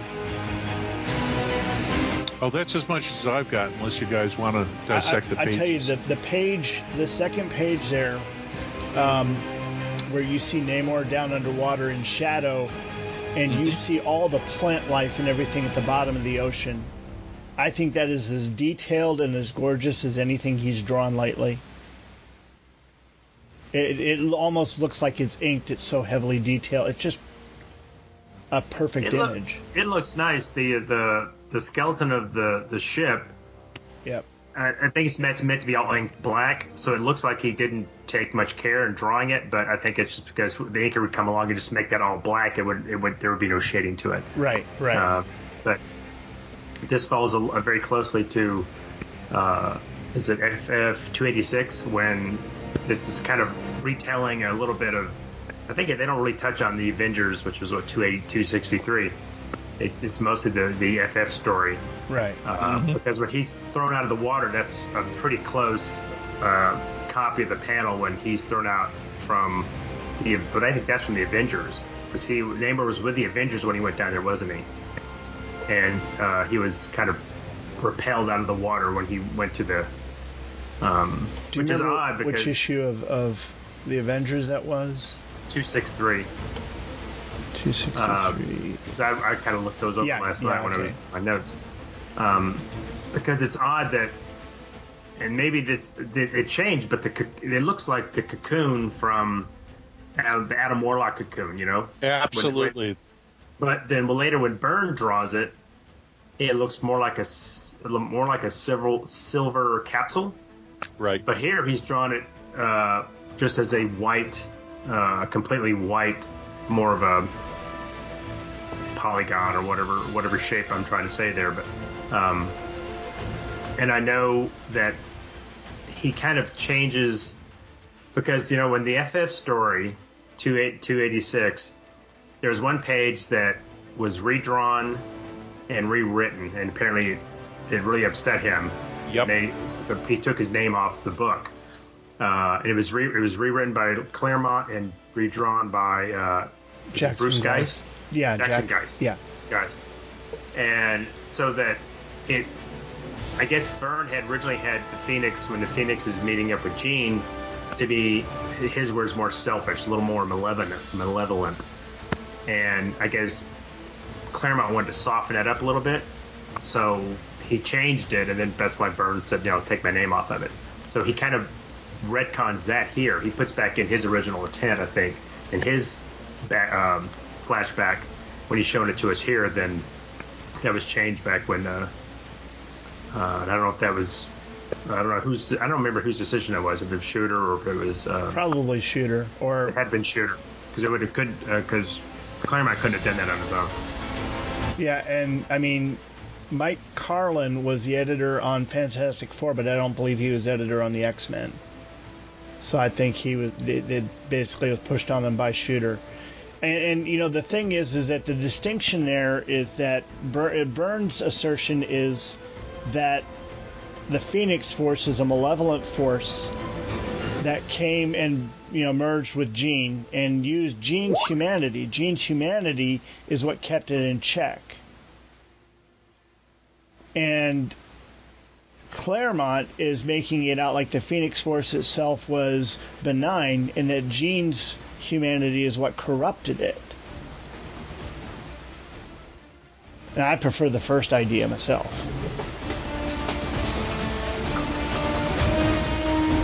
Did I just kill the show? No, everybody's typing. No, yeah, it was. Sorry, John. We jumped ahead. We did. We kind of jumped right into instead of kind of going page by page. It was just. This is an odd mix of, you know, of showing rehashing previous issues plus changing them to what it was because Byrne wanted it changed, and everything else, but. But you jumped ahead so fast. I was on the second page there. I was looking down at the bottom, and there's like a little face in the bottom of the ocean. Yes, I saw that. I was going to point that out. It's like a doll head or something in the Argo-Bargo. Yep. It's in the bottom right. So I was like, all right, there it is again. Okay, now we can jump back now, ahead. Is that a Pepsi can there, more towards the left? It's some sort of a cola can. Yeah. Or bottle, or tire. And then there looks to be like a sewer hole cover, a manhole cover, or something there at the center. But inside of it is something, or maybe that's a tire. I thought it was a tire, it's but probably a tire. Anything. Yeah. Well, I got a question. Why was Jamaica Bay is polluted? Yeah. I think that's what he's trying to say, that there's debris down here. Yeah, Roars makes it clear we shouldn't want to jump in the water. Right. Why was this shuttle not salvaged? Because in the Avengers story, the whole way this whole thing starts is a plane crashes kind of in the same area, and it shows them hauling that plane out of the water. This shuttle was crash lands in the water. It doesn't seem like they salvaged any of it. They didn't pull any of it out. Did they? That's a good point. I mean, Namor does say in the middle panel where you see him kind of going towards the weeds, he says, anything in port would have been. That's to imply that maybe they gutted it and took anything out they needed it, but I would think they would they would have hauled the whole wreckage out. Raised the whole thing up and got it. The only reason why they would haul the wreckage out is if they had questions of why it crashed in the first place.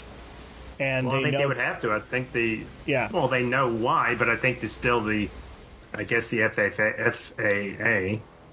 would. Well, I don't think they recovered everything from the crew compartment from the Challenger when it landed. I know they recovered the computer because the computer was made by the company I used to work for back in the 90s. But you would think in a bay and an active boating area like this that you wouldn't want some giant spaceship in the bottom there where it could cause damage or something to Are you kidding? That's a tourist item for the glass bottom boat. You would think so, and then whoever owned it, Michael Corbo. I don't remember. Was this a government-owned thing or was it private? That was part of Michael Corbo's Starcore project. Yeah, you would think they would want to recover the entire thing, even if they stripped out. Anyway, right. Yeah. Well, I mean, there may have been it's an odd detail. You're right. Right. But the story can't take place. They had recovered it, so we have to kind of accept that and move on. And I thought Aurora's solution was a little complex. It's like she can't stand to jump. One, if she's going to jump in the water, how would she save him? I don't think she can control water, so I don't know how he expects her to get it. I mean, I guess it seemed a very overly complex way to get him out of the water. Yeah, but it's to give her something to do. I guess. So many of these bits regarding, Peter or Oro or Kurt, they're just to give these characters something to do. That's all. I love the image on page 4 where she's, flying out to the water. Of course, I think we commented on this before, and someone made the comment that they couldn't tell if that was Aurora or Nemorita. But I love the fact that she's coming out of the boat and her flip-flops are falling back to the deck.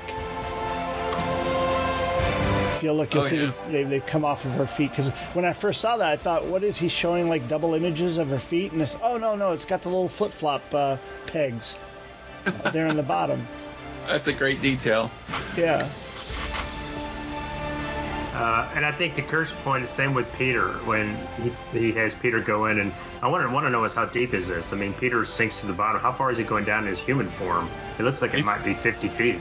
If you go back to the first page, the splash page, if you will, you're seeing the Hulk on the bottom as the dark figure of Namor come, but you can see the water level above him where he's just created a splash. So it's not terribly deep. Probably 50 feet 20 at most. feet? 50 feet. Because 20 feet, the part of that shuttle would be sticking out of the water. Yeah. The tail 50 fin. feet down is still pretty far to go without a respirator or breathing. Yeah, that's. I mean, I'm sure he's. And it just is a little character development here because we have to realize that the X-Men are still. Colossus is still relatively new as an X-Men, and he's asking, is the professor trying to test him? Is he trying to get him to push himself? And then we get the whole. But I'll tell you, when I was in my younger days and I did weight training and all that, and I was in really good shape, if I jump into the pool, even with a full lung full of air, I would sink really fast. So it's like It's you can sink pretty fast if you are all muscle. And Colossus is definitely all muscle. Yeah, he's going to be pretty dense. But it's really kind of this page is just to give him a little bit of a character beat because other than that he passes out, and then of course we're getting a little bit of Kitty's maybe infatuation with Peter. She seems pretty concerned. Pretty concerned that he's not coming back up, and then he just pops back up. Well, he falls over, and I think she's reacting to Professor X, who says first. He exclaims Peter, and she reacts to him. I think in response to that. Right? They don't know what's going on down there, except for Professor X recognizes that he's blacked out.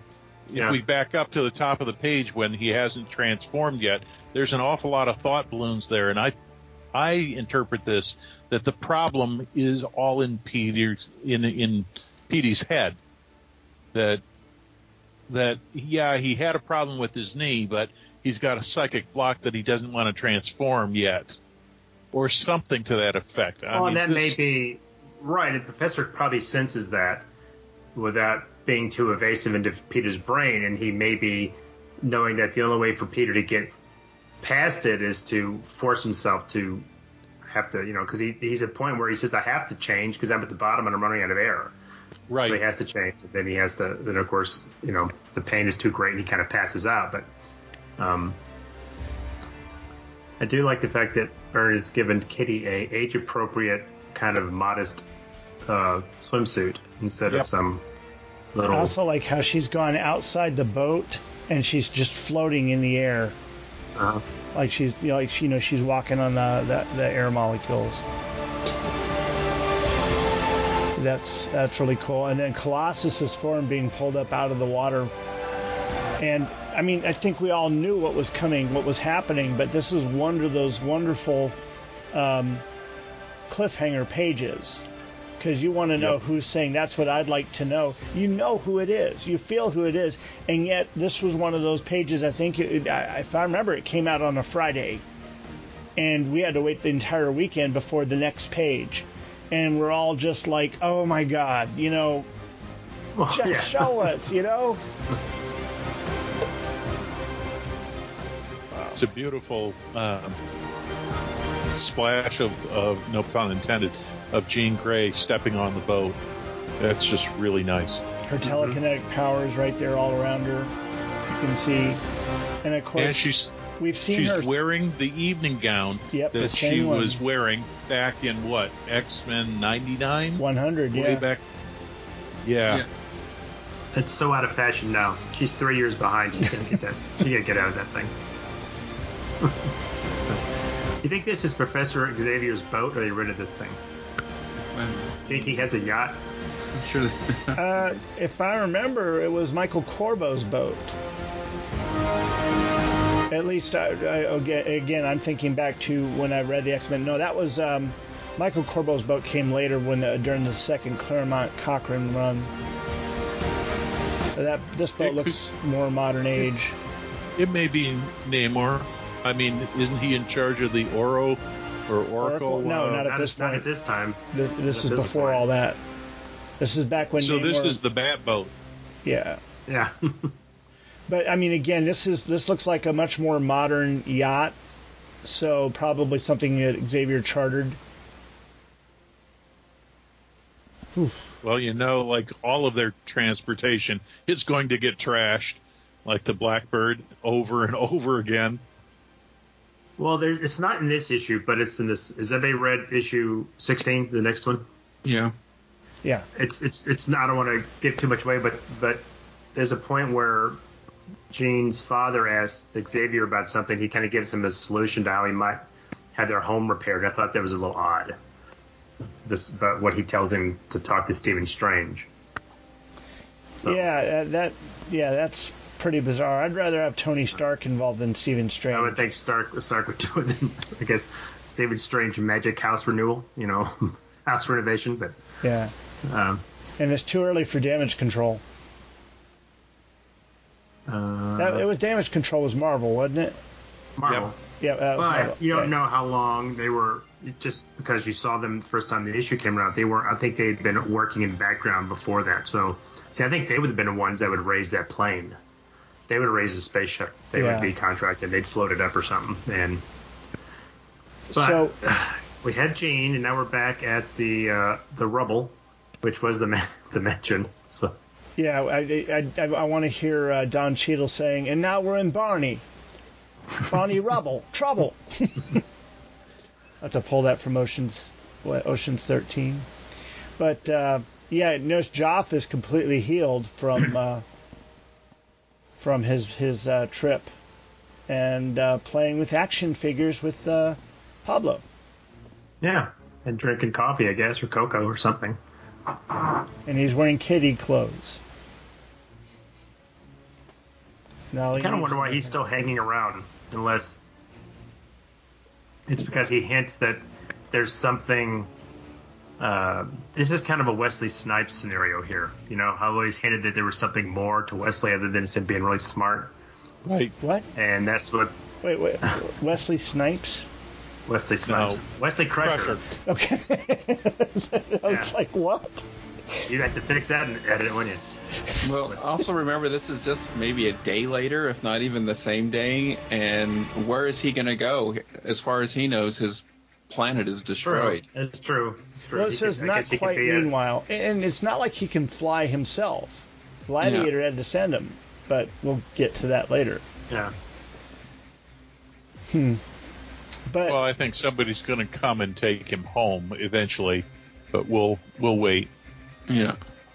I think what might happen is Pablo's going to be some kind of cosmic thing, and maybe he's going to have to take him off to training, or he's got to meet for some bigger assignment or some bigger to fix some other problem. So I think that's going to be the big.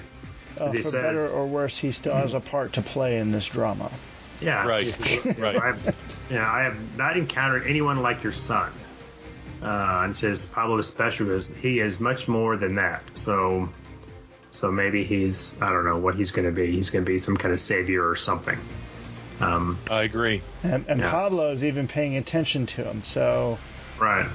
Yeah, and then of course this is where Wolverine comes in, and he is still fried brain. Are we to assume that Wolverine is commando under that gown? Yes. That's an awful stance. That he's. Well, it's designed to be reprinted on T-shirts to be excerpted in. That's true. I got that too, though. And like in typical Marvel fashion, two characters meet and immediately they have to fight. So here's the action for the issue. Yeah. I don't have a problem with that. And I don't have a problem with how Joff handles him, which is pretty easily. But as it should be. Pablo doing what he does, again, we have no idea what Pablo's deal is, and I don't know how long it's going to take for Byrne to get there with that. Well, I think it's going to be when it's revealed whatever Pablo's role is in all of this, that it's not going to be revealed as to what his power. They're just going to be vaguely undefined. He kind of can do whatever the plot needs him to do. Exactly. So he's kind of a cipher. Exactly. And he somehow calms down Wolverine, but he also can throw Wolverine around because Wolverine has adamantium bones, and so. And apparently he makes him cry now. I guess maybe he reverts him back to being a kid. I don't know. Or Logan figures out whatever is happening.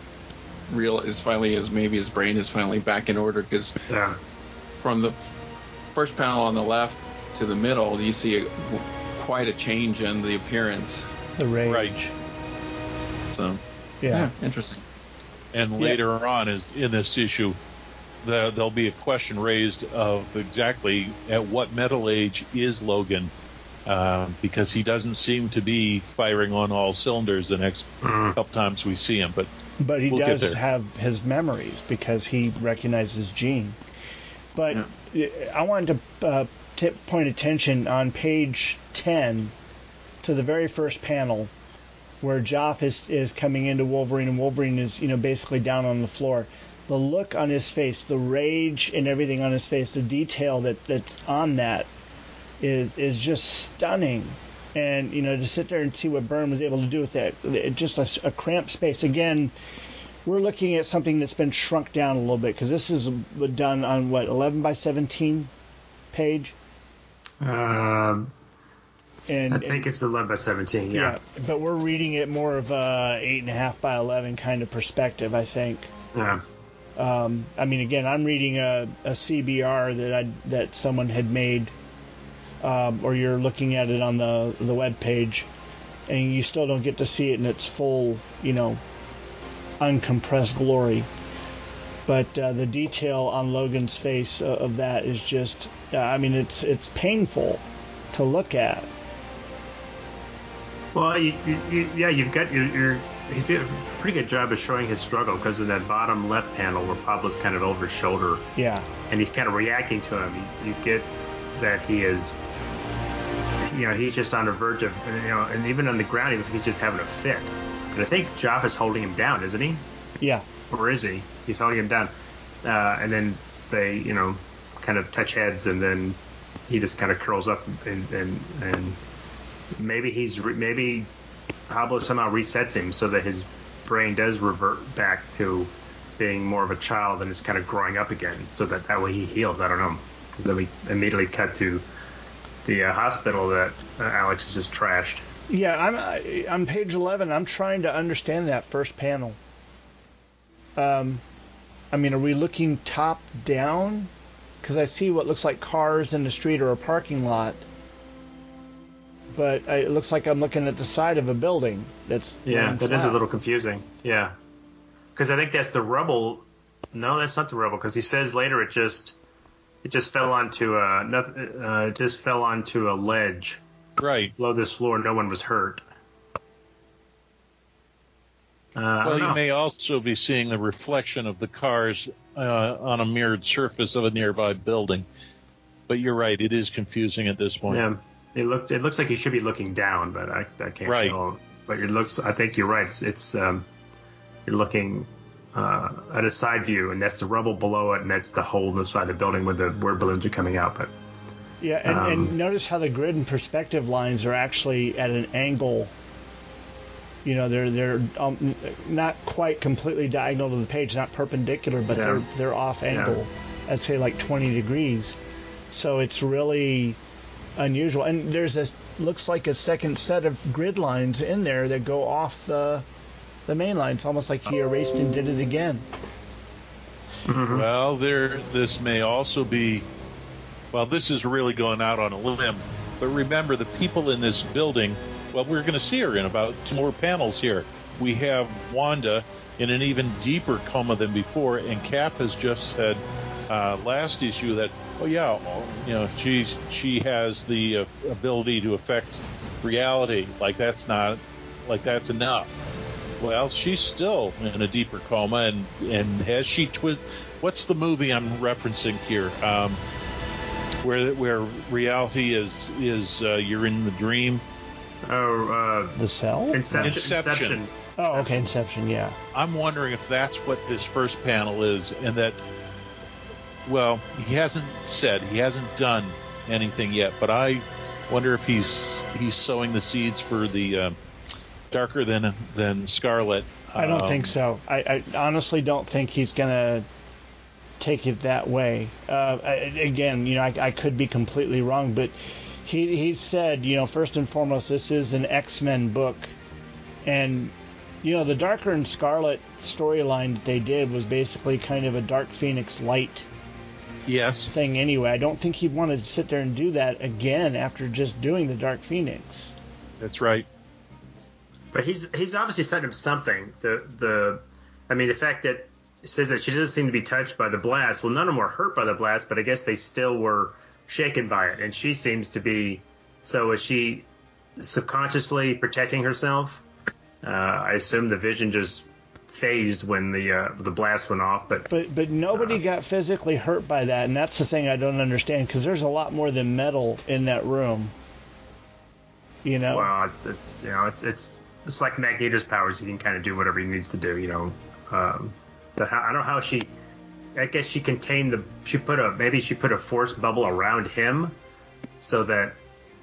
But it seemed like it all knocked him back, and the doctor says his ears are ringing. So yeah, and then you look at the ceiling there, and all the panels and everything. Ceiling it did major damage there. It did a lot of damage. Yet the people, fortunately, were not hurt. Either they got out of the way, were protected by their med bed, or who knows what. But we assume that it was Lorna, but it may have been Wanda that protected them.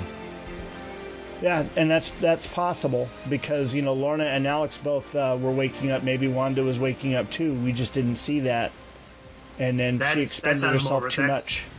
think that sounds more of a reasonable explanation. That's what he's setting up. That obviously Nightcrawler woke up too and took off. And is it me, or does that one nurse or whoever she is look like Edna Mode? She does, yes. Darling. Okay.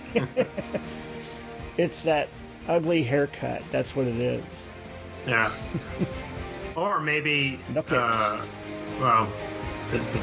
maybe instead of the Scarlet Witch saving them, maybe she somehow augmented Lorna so she could, because she says, she thinks she did something. She's I had practice. So maybe she was able to augment her powers to be able to keep. But that was just really a distraction to find out that Nightcrawler has bamped away. So. Yeah, I like the fact that someone mentioned the smell. Yeah.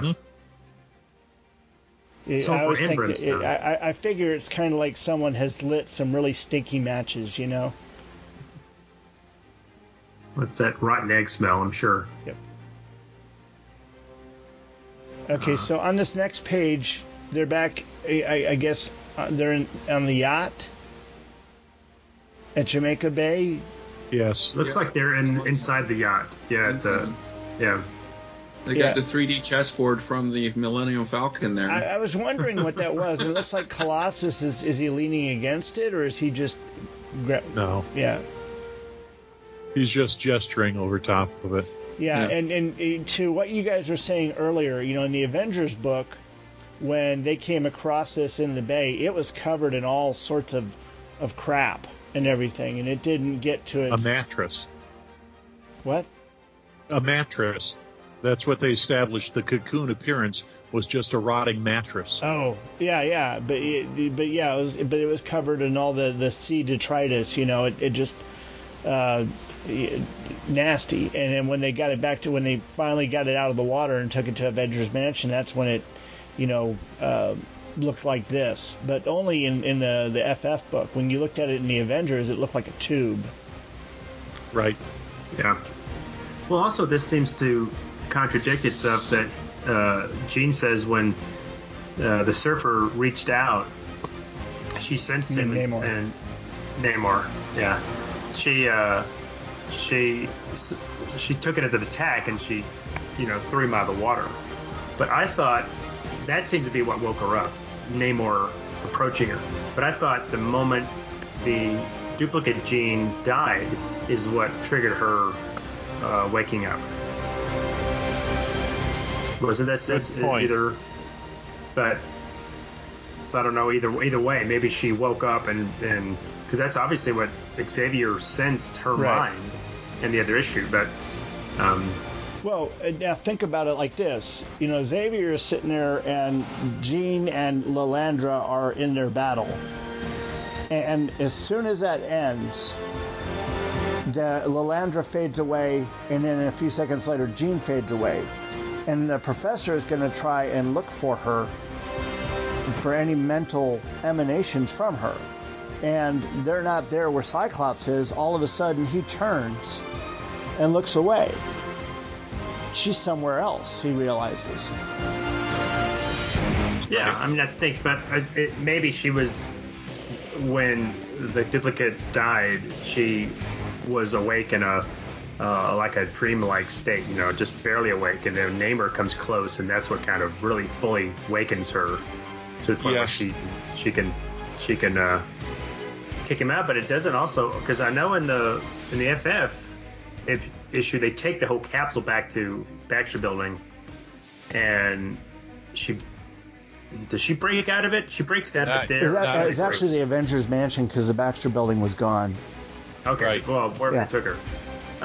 But here it seems like she gets out herself underwater, and then so they never remove the capsule. I guess from this still in the bay, I guess. Yeah. Or it dissolved or whatever, and which I guess it's a good thing it didn't dissolve immediately. That when she woke up, she would have drowned. But but that just kind of gets moves along to them flying back home, and then now that's the flying car. I don't remember them. I don't remember the X-Men using. I remember the Champions using a flying car, but Oh wait, no. The X-Men did use a flying car back in Iron Fist, didn't they? They'd had this car, but it does look a little bit like the Champions car that Warren had. But I got a question for you. All right. So Namor decides, hey, my role here is done. Don't call me, I'll call you. What happened to the Silver Surfer? His job was done. Right. Besides, he had a bad case of cosmic indigestion. Between the panel. Well, he probably had to. He had to do something with all that power. He's back, I guess, flying amongst the asteroids or the meteorites. But his work is done. Take those first few panels of when we first saw him. That's how he is now again. He just kind of like collapsed just on like, some okay, asteroid. I'm done. Sleeping it off. Yeah. He'll wake up with a hangover tomorrow that he doesn't believe. And I didn't go back and kind of research this, but has Jean never seen Logan with his mask off? She seems to like, is that Wolverine? I only saw him like once or twice with his mask off.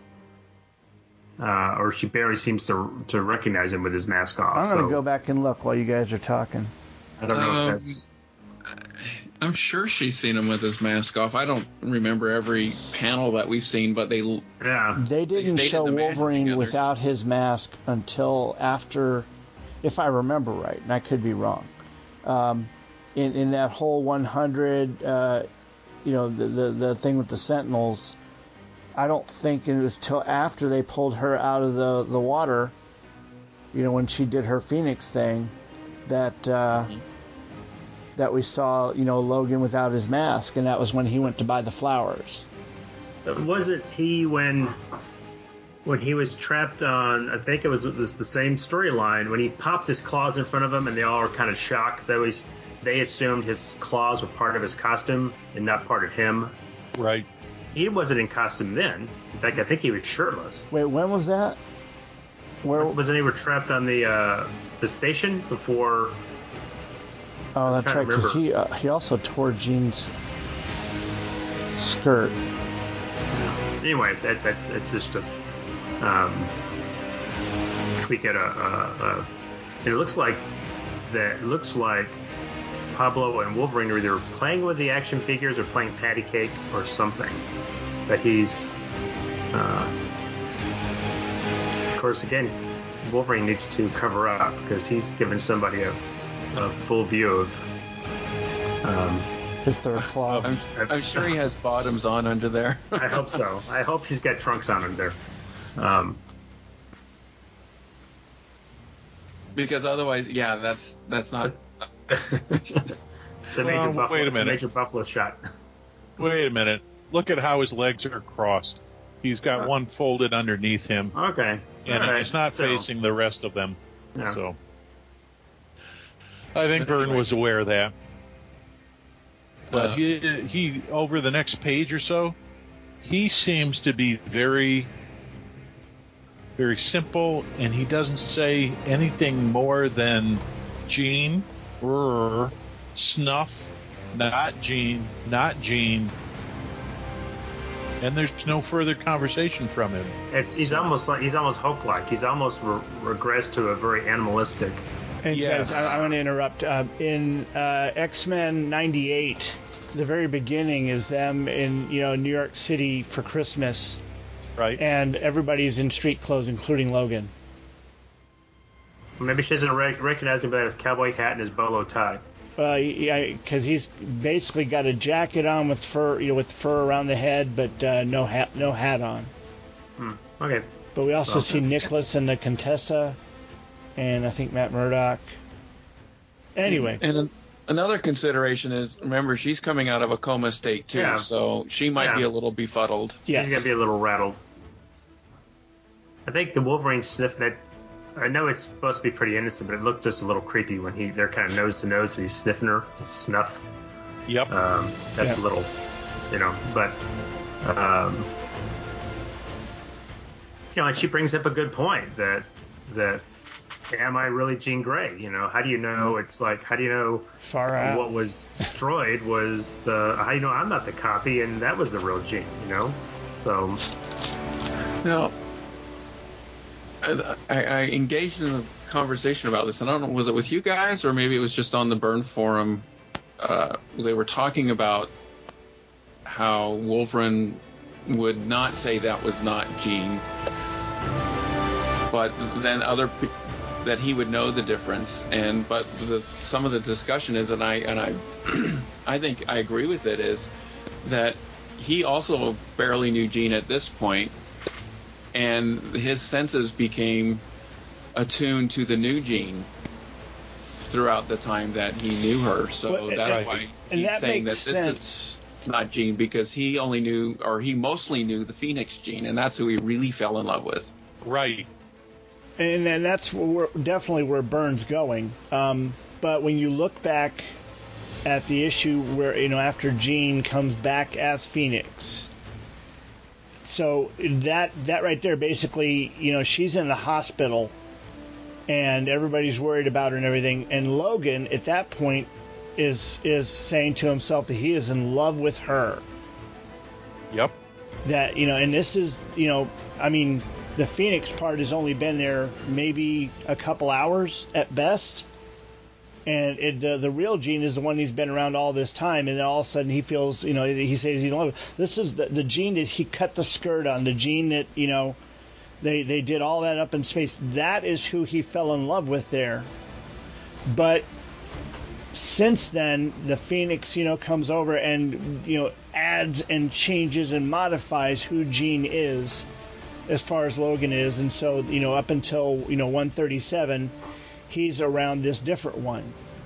And that's what his love morphed to, I would say. But is he reacting to, I think it's deeper than him. It seems to me he's reacting to her scent. And if the other Jean was a copy, that I would think they would, on a fundamental level, they would smell the same, because they're the same person, depending how accurate or how close the other copy was. But it seems to be that his senses are tuned a little finer, that he's not just her smell, but he's picking up on something like almost her vibe, that he knows that this is not the same Jean that he fell in love with. Or, could you even question it was, in some way, was the Phoenix influencing him to make him fall in love with her? No. I doubt that. I doubt that. Yeah, true. And I thought we established from reading Origins that he was attracted to Jean because she reminded him of, and I can't remember her name, but the redhead that he when he first went kind of feral in that story, that he and fell in love with her. That's why, and Jean reminds him of her. That's why he kind of fell for her. But I still look back at this image on page 14 where he sees her for the first time, and it's so haunting. The look on his face. Yeah, he's, and it's that surprise, and then it turns to, wait a minute, and then he kind of turns his back to her. It's like, no, it's almost like a dog rejecting its owner. Right. It's like, no, you're not my human. Right. And that maybe that's what's putting the doubt in her mind. Am I really Jean Grey? She'd have to, and that's it. If that's something Byrne explores later on, that's pretty good. I like the fact that she's not sure. Am I me? Yeah. But Wolverine reminds me of Zathras on Babylon 5. Not the one. Right. That's a deep hole. Kind of hair. And then we get to the flashback, which is what is kind of a rehashing of FF 286, but Byrne puts his original version, his version back into it. I hate that pointy entity look that he gives the Phoenix there. For some reason, that's always bugged me. But that's just me. Mm-hmm. Well, she also says, "I know you," as the Phoenix materializes in the shuttle. Mm-hmm. And Phoenix responds, "Yes, we have encountered each other before." What is that? When she knitted together the crystal? That comes later. It's been Hidden Years. Yeah, it's in Hidden Years. Okay. Yeah, I'm the same way, Kirk. I wasn't sure about that either. I didn't know what the reference was. Yeah, let me get the issue number here. It's like 6 or 7, isn't it? I'm just going by memory. I haven't read it recently, but there was a issue 9, like a phoenix. And I don't remember the exact how the encounter went. I'm gonna have to pull those out and read them. But yeah, there was a minor encounter of some sort.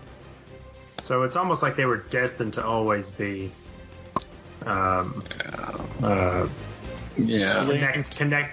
linked, whatever you want to.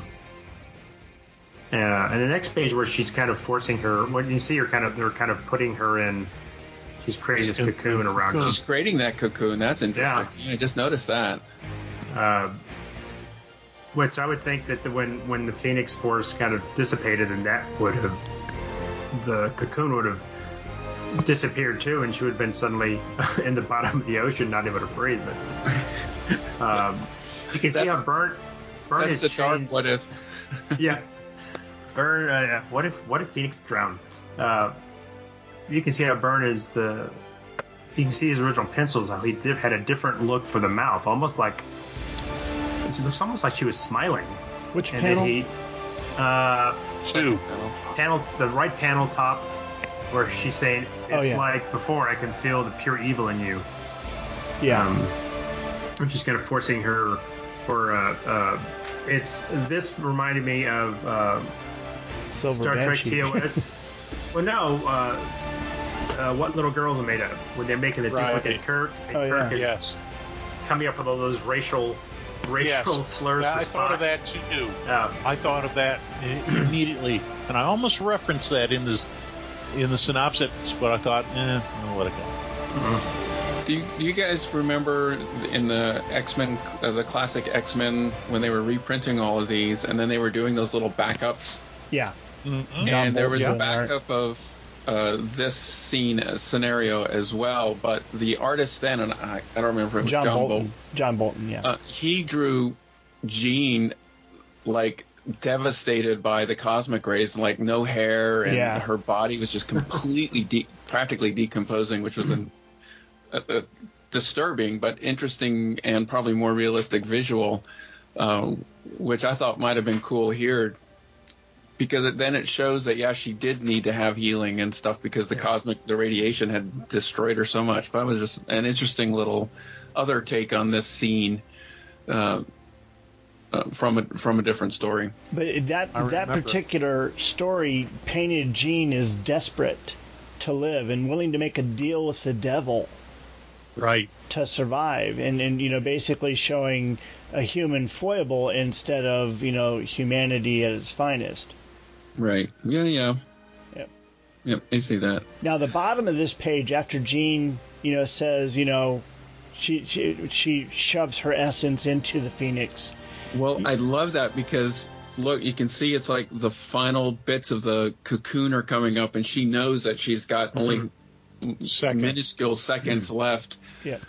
That she's like, all right, you want to be me? Then be me. And she just like pushes it into Phoenix, because look at the Phoenix entity. She's reeling. She's pushed back by it. So that's a really cool panel right there. Well, what I really like is this next panel where it says Oblivion, and you can tell that Byrne has put something else there.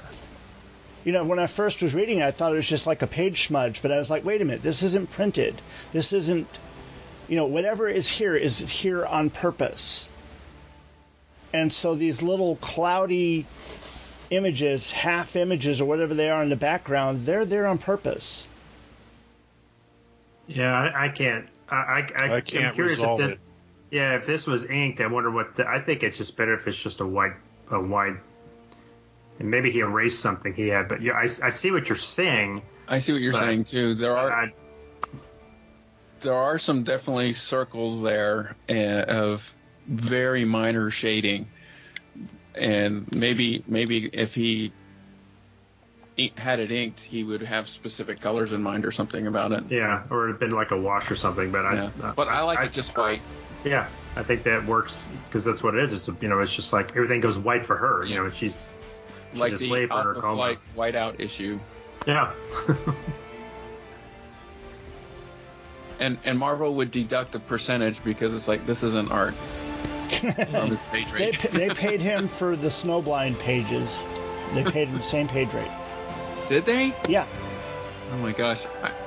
If I were Marvel, Good work and I got if you can something get like it. That was all Shooter too. Shooter was the one that said, "No, that's art. That's the way he did the art. He's getting paid for it." Okay. Wow. Okay.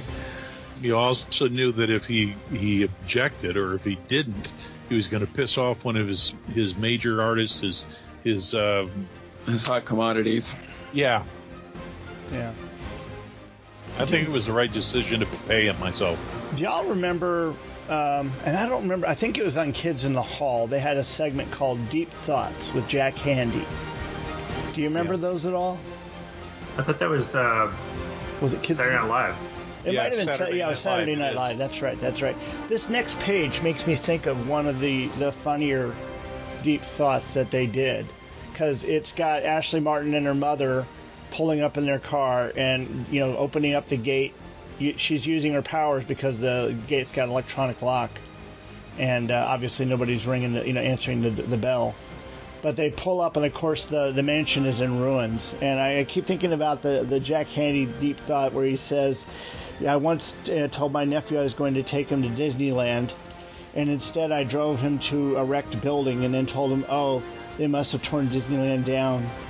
Oh, God. That's like in National Lampoon Family Vacation. They get there and it's closed. Yeah. Park's closed, folks.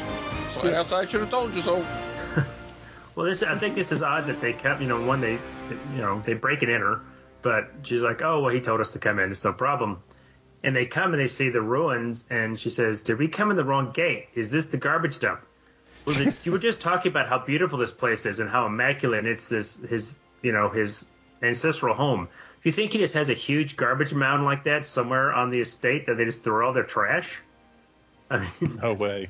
I just thought it should have been more like, oh my God, what happened? Not, is this the garbage dump? I love, as you see the cars driving on the driveway, the cracks actually on the driveway.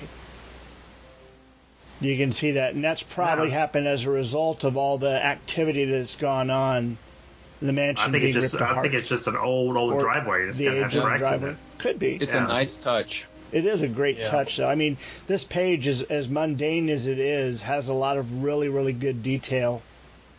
Because actually, if you look at the top, when they're at the gate, that doesn't look like... It's probably, if it's this old a house, it'd probably be decomposed granite. It wouldn't be asphalt or concrete. Right. And that's probably what they're driving up, so I don't know what the cracks are. But no, they're not at the garbage dump. That is the Xavier's house. Or was.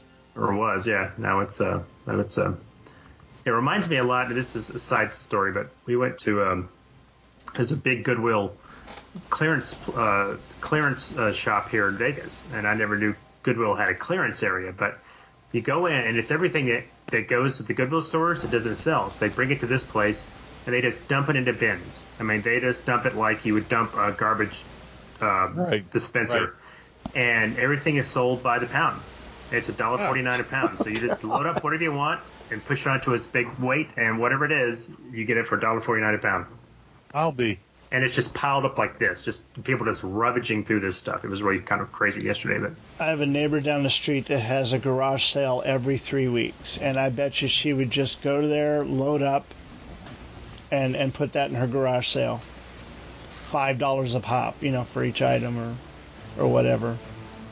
That's her main source of income, I think. Wow. Well, this next page. page. Next to the last page. This is sort of the coda. This is the end. Yep. And this, of course, is Cyclops in his turtleneck. And Jean, of course, talking, and she's getting all caught up. But the big point of this, of course, is Jean has left the X-Men, and that's what she plans to do. Yeah, she had. At what point because I know they did this in the films, and I think they started doing it later in the books, did she kind of stop becoming Marvel Girl after she was Phoenix, and then when she was Phoenix, they called her that. But then she just became Jean Grey. She didn't have a code name. They never go back to calling her Marvel Girl. Because she wasn't a girl anymore. I mean, you're talking from X Factor on. Woman, give her a new name then. But she just became Jean Grey. You know, even in the I films, noticed that. She was Jean Grey. So, but I'd have to look at the Marvel Wiki to see what it says about her and her identity. So I'm going to Google that while you guys are still talking. I can understand not wanting to be called Marvel Girl, but call yourself Marvel Woman's not bad, not good.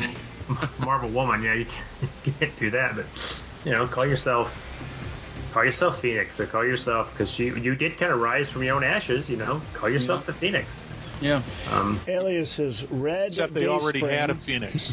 Yeah, that's true. Yeah, the aliases they have on the Marvel Wiki are Red, Dayspring, Genie, of course, Red, Psyche, or Psyche. Psyche? Yeah.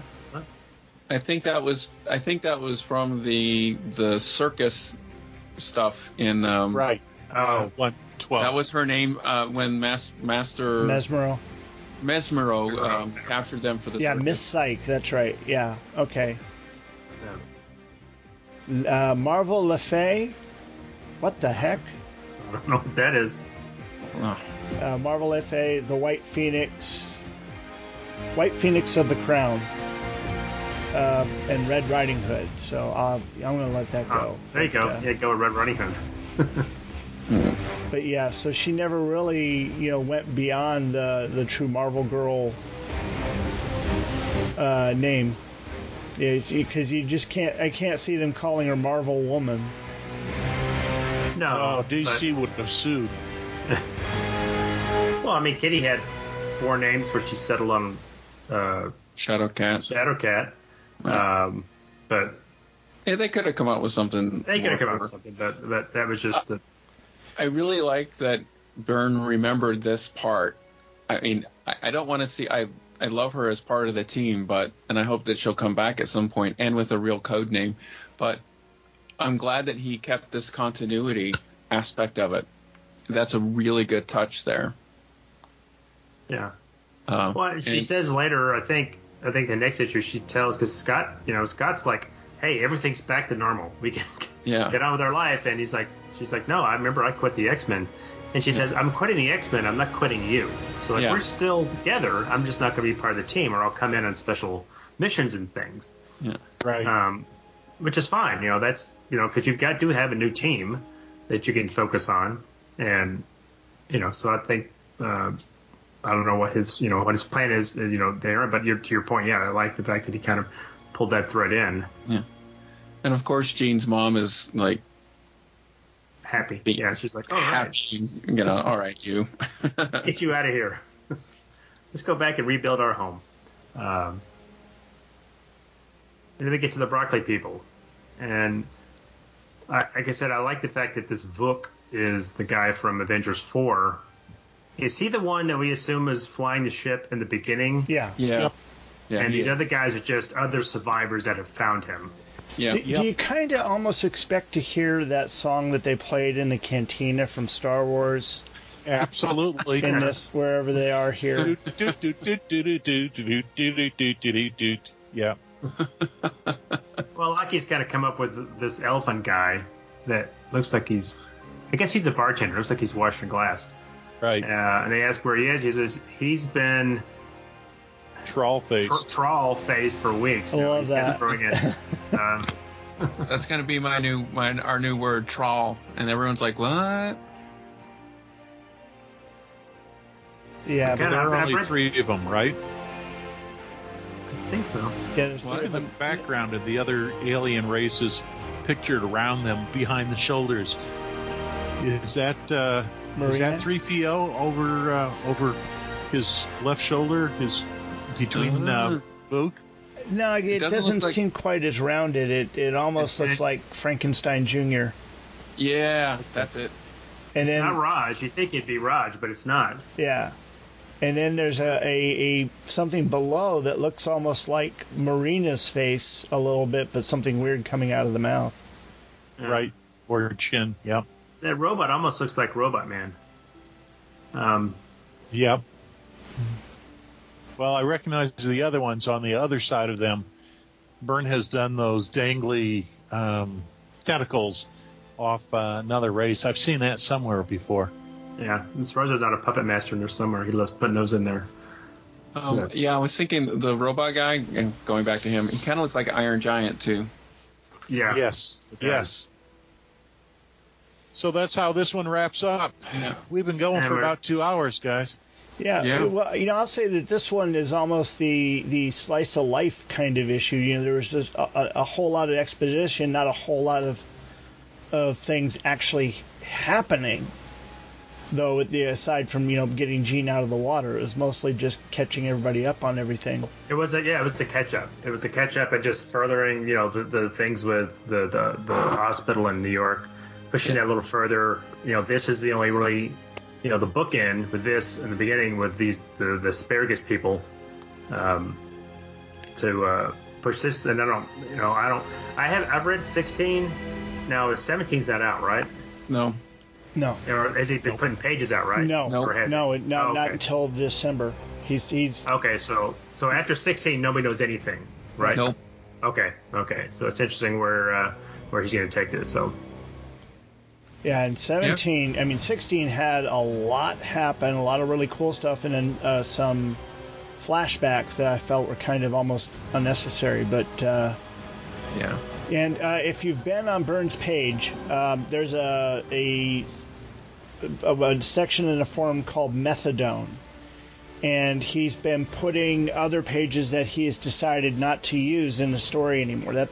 He had shuffled a whole bunch around, changed plot lines around, and that's why also he's taking the month of November off and putting pages out. So he can kind of get himself, back ahead, like 4 issues ahead. But the pages that he's put out so far, that he's put on there, are really pretty cool. One of them is an aborted Skrull plot line. Yeah, I saw that he took them out because he knew he said the Skrulls were kind of taking over the story.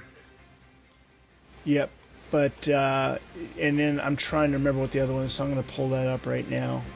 But in the meanwhile, somebody tell everybody how they can give us some feedback. I will.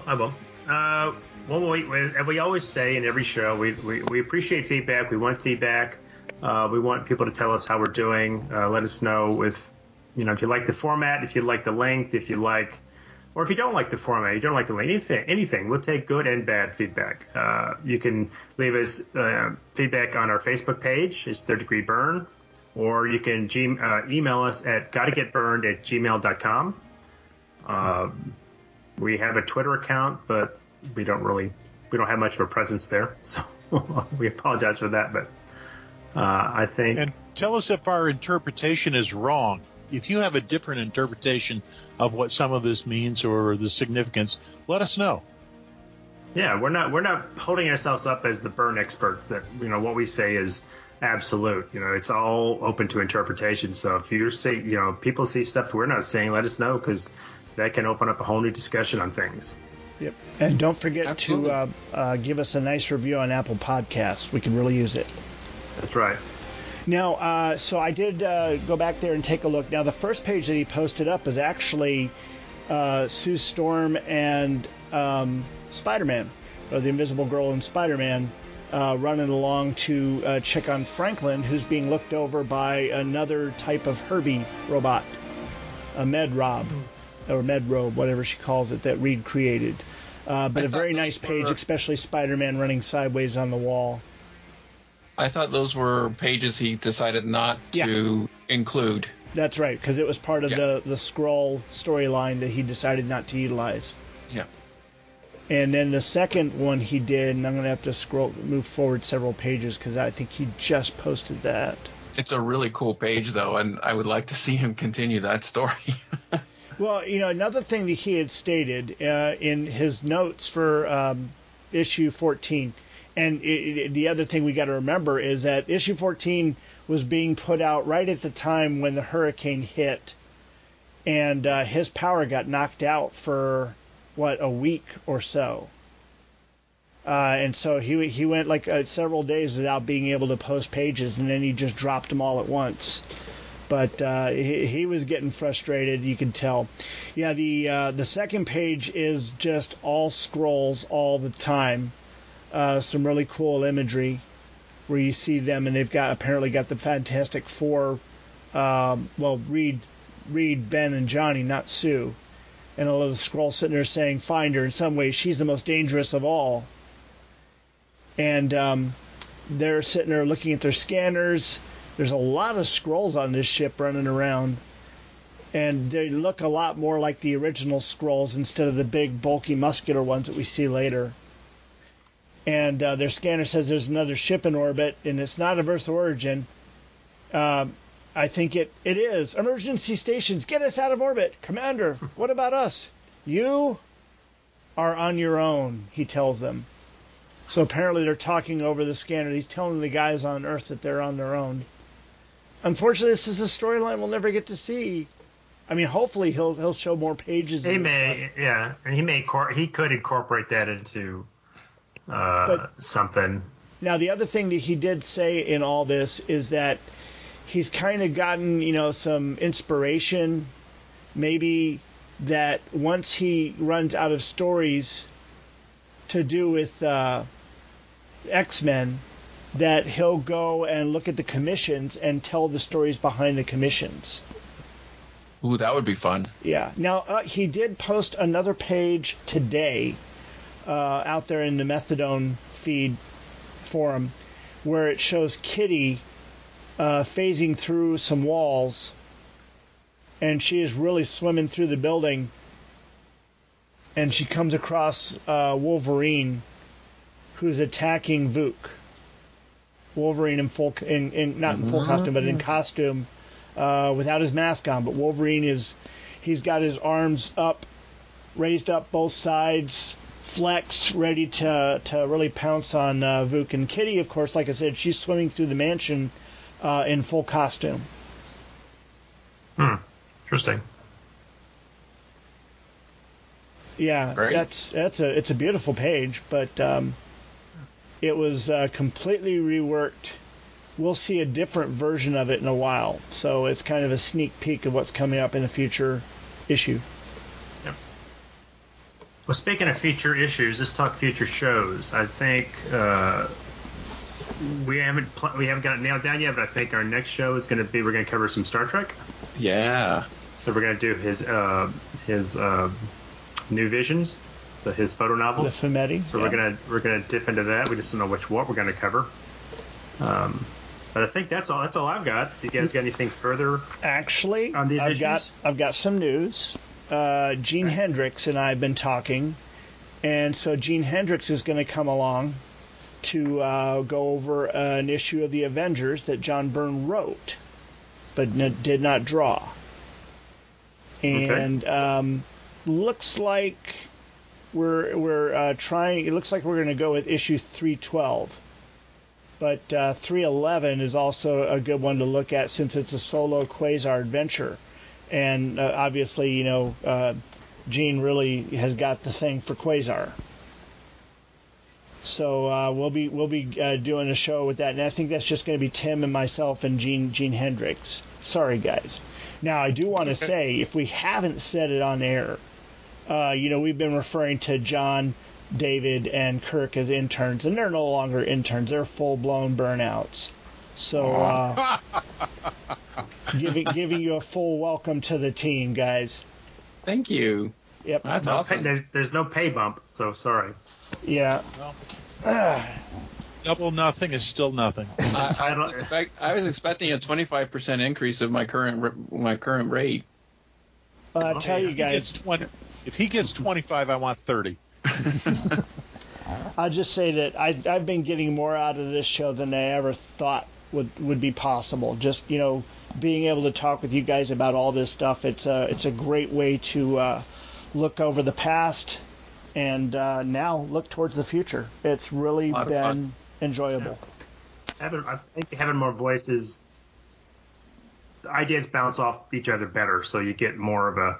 Not that two people can't do a podcast, but it helps when you've got a few more voices to just kind of expand what you're talking about because you have more views coming in. So yeah, and I sound less like a nut job on my own.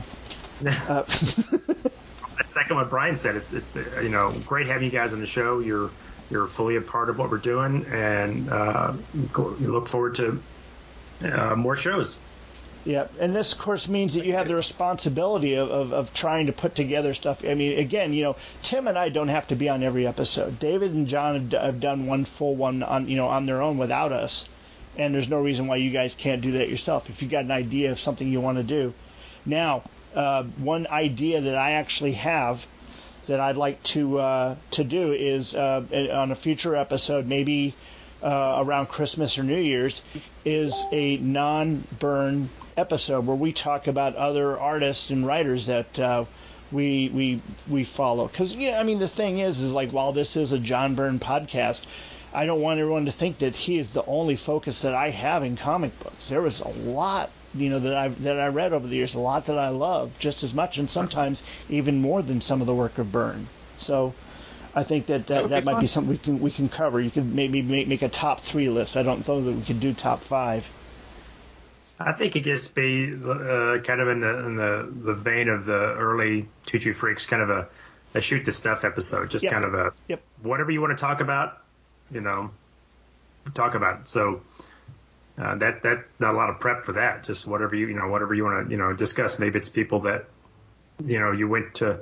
Maybe there are artists that you found because you were into Byrne, or maybe there are people that, I don't know. It could be anything. It's pretty open. So just give it some thought, and we will come back on that one and have some fun with that. All right. You want to take us out, Brian? I think we have kind of covered this as much as we have, or as much as we can. All right. When I say so, you guys, each of you say goodbye, okay? All right. Hey, we really appreciate y'all listening to us, and we definitely want the feedback, so provide it to us, whether if it's email or Apple Podcast or on Facebook. We want to hear from you. But for Third Degree Byrne, I'm Brian Hughes. That right there is Tim Elliott. Goodbye. That's Kurt Greenfield. We'll see you. And tailing up the rear is John Hyatt. So long, everyone. Thanks. Have a great day, great week, great year. Adios.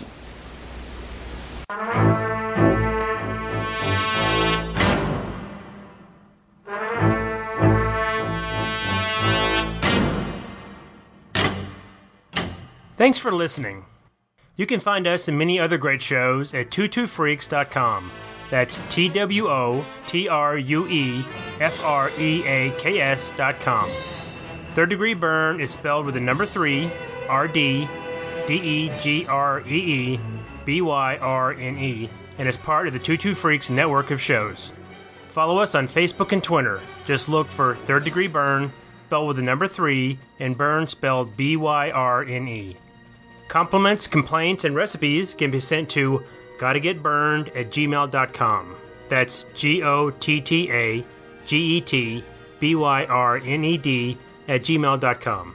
Drop us a line and tell us how we're doing. Till next time, this has been Third Degree Byrne. Some men aren't looking for anything logical, like money. They can't be bought, bullied, reasoned, or negotiated with. Some men just want to watch the world burn.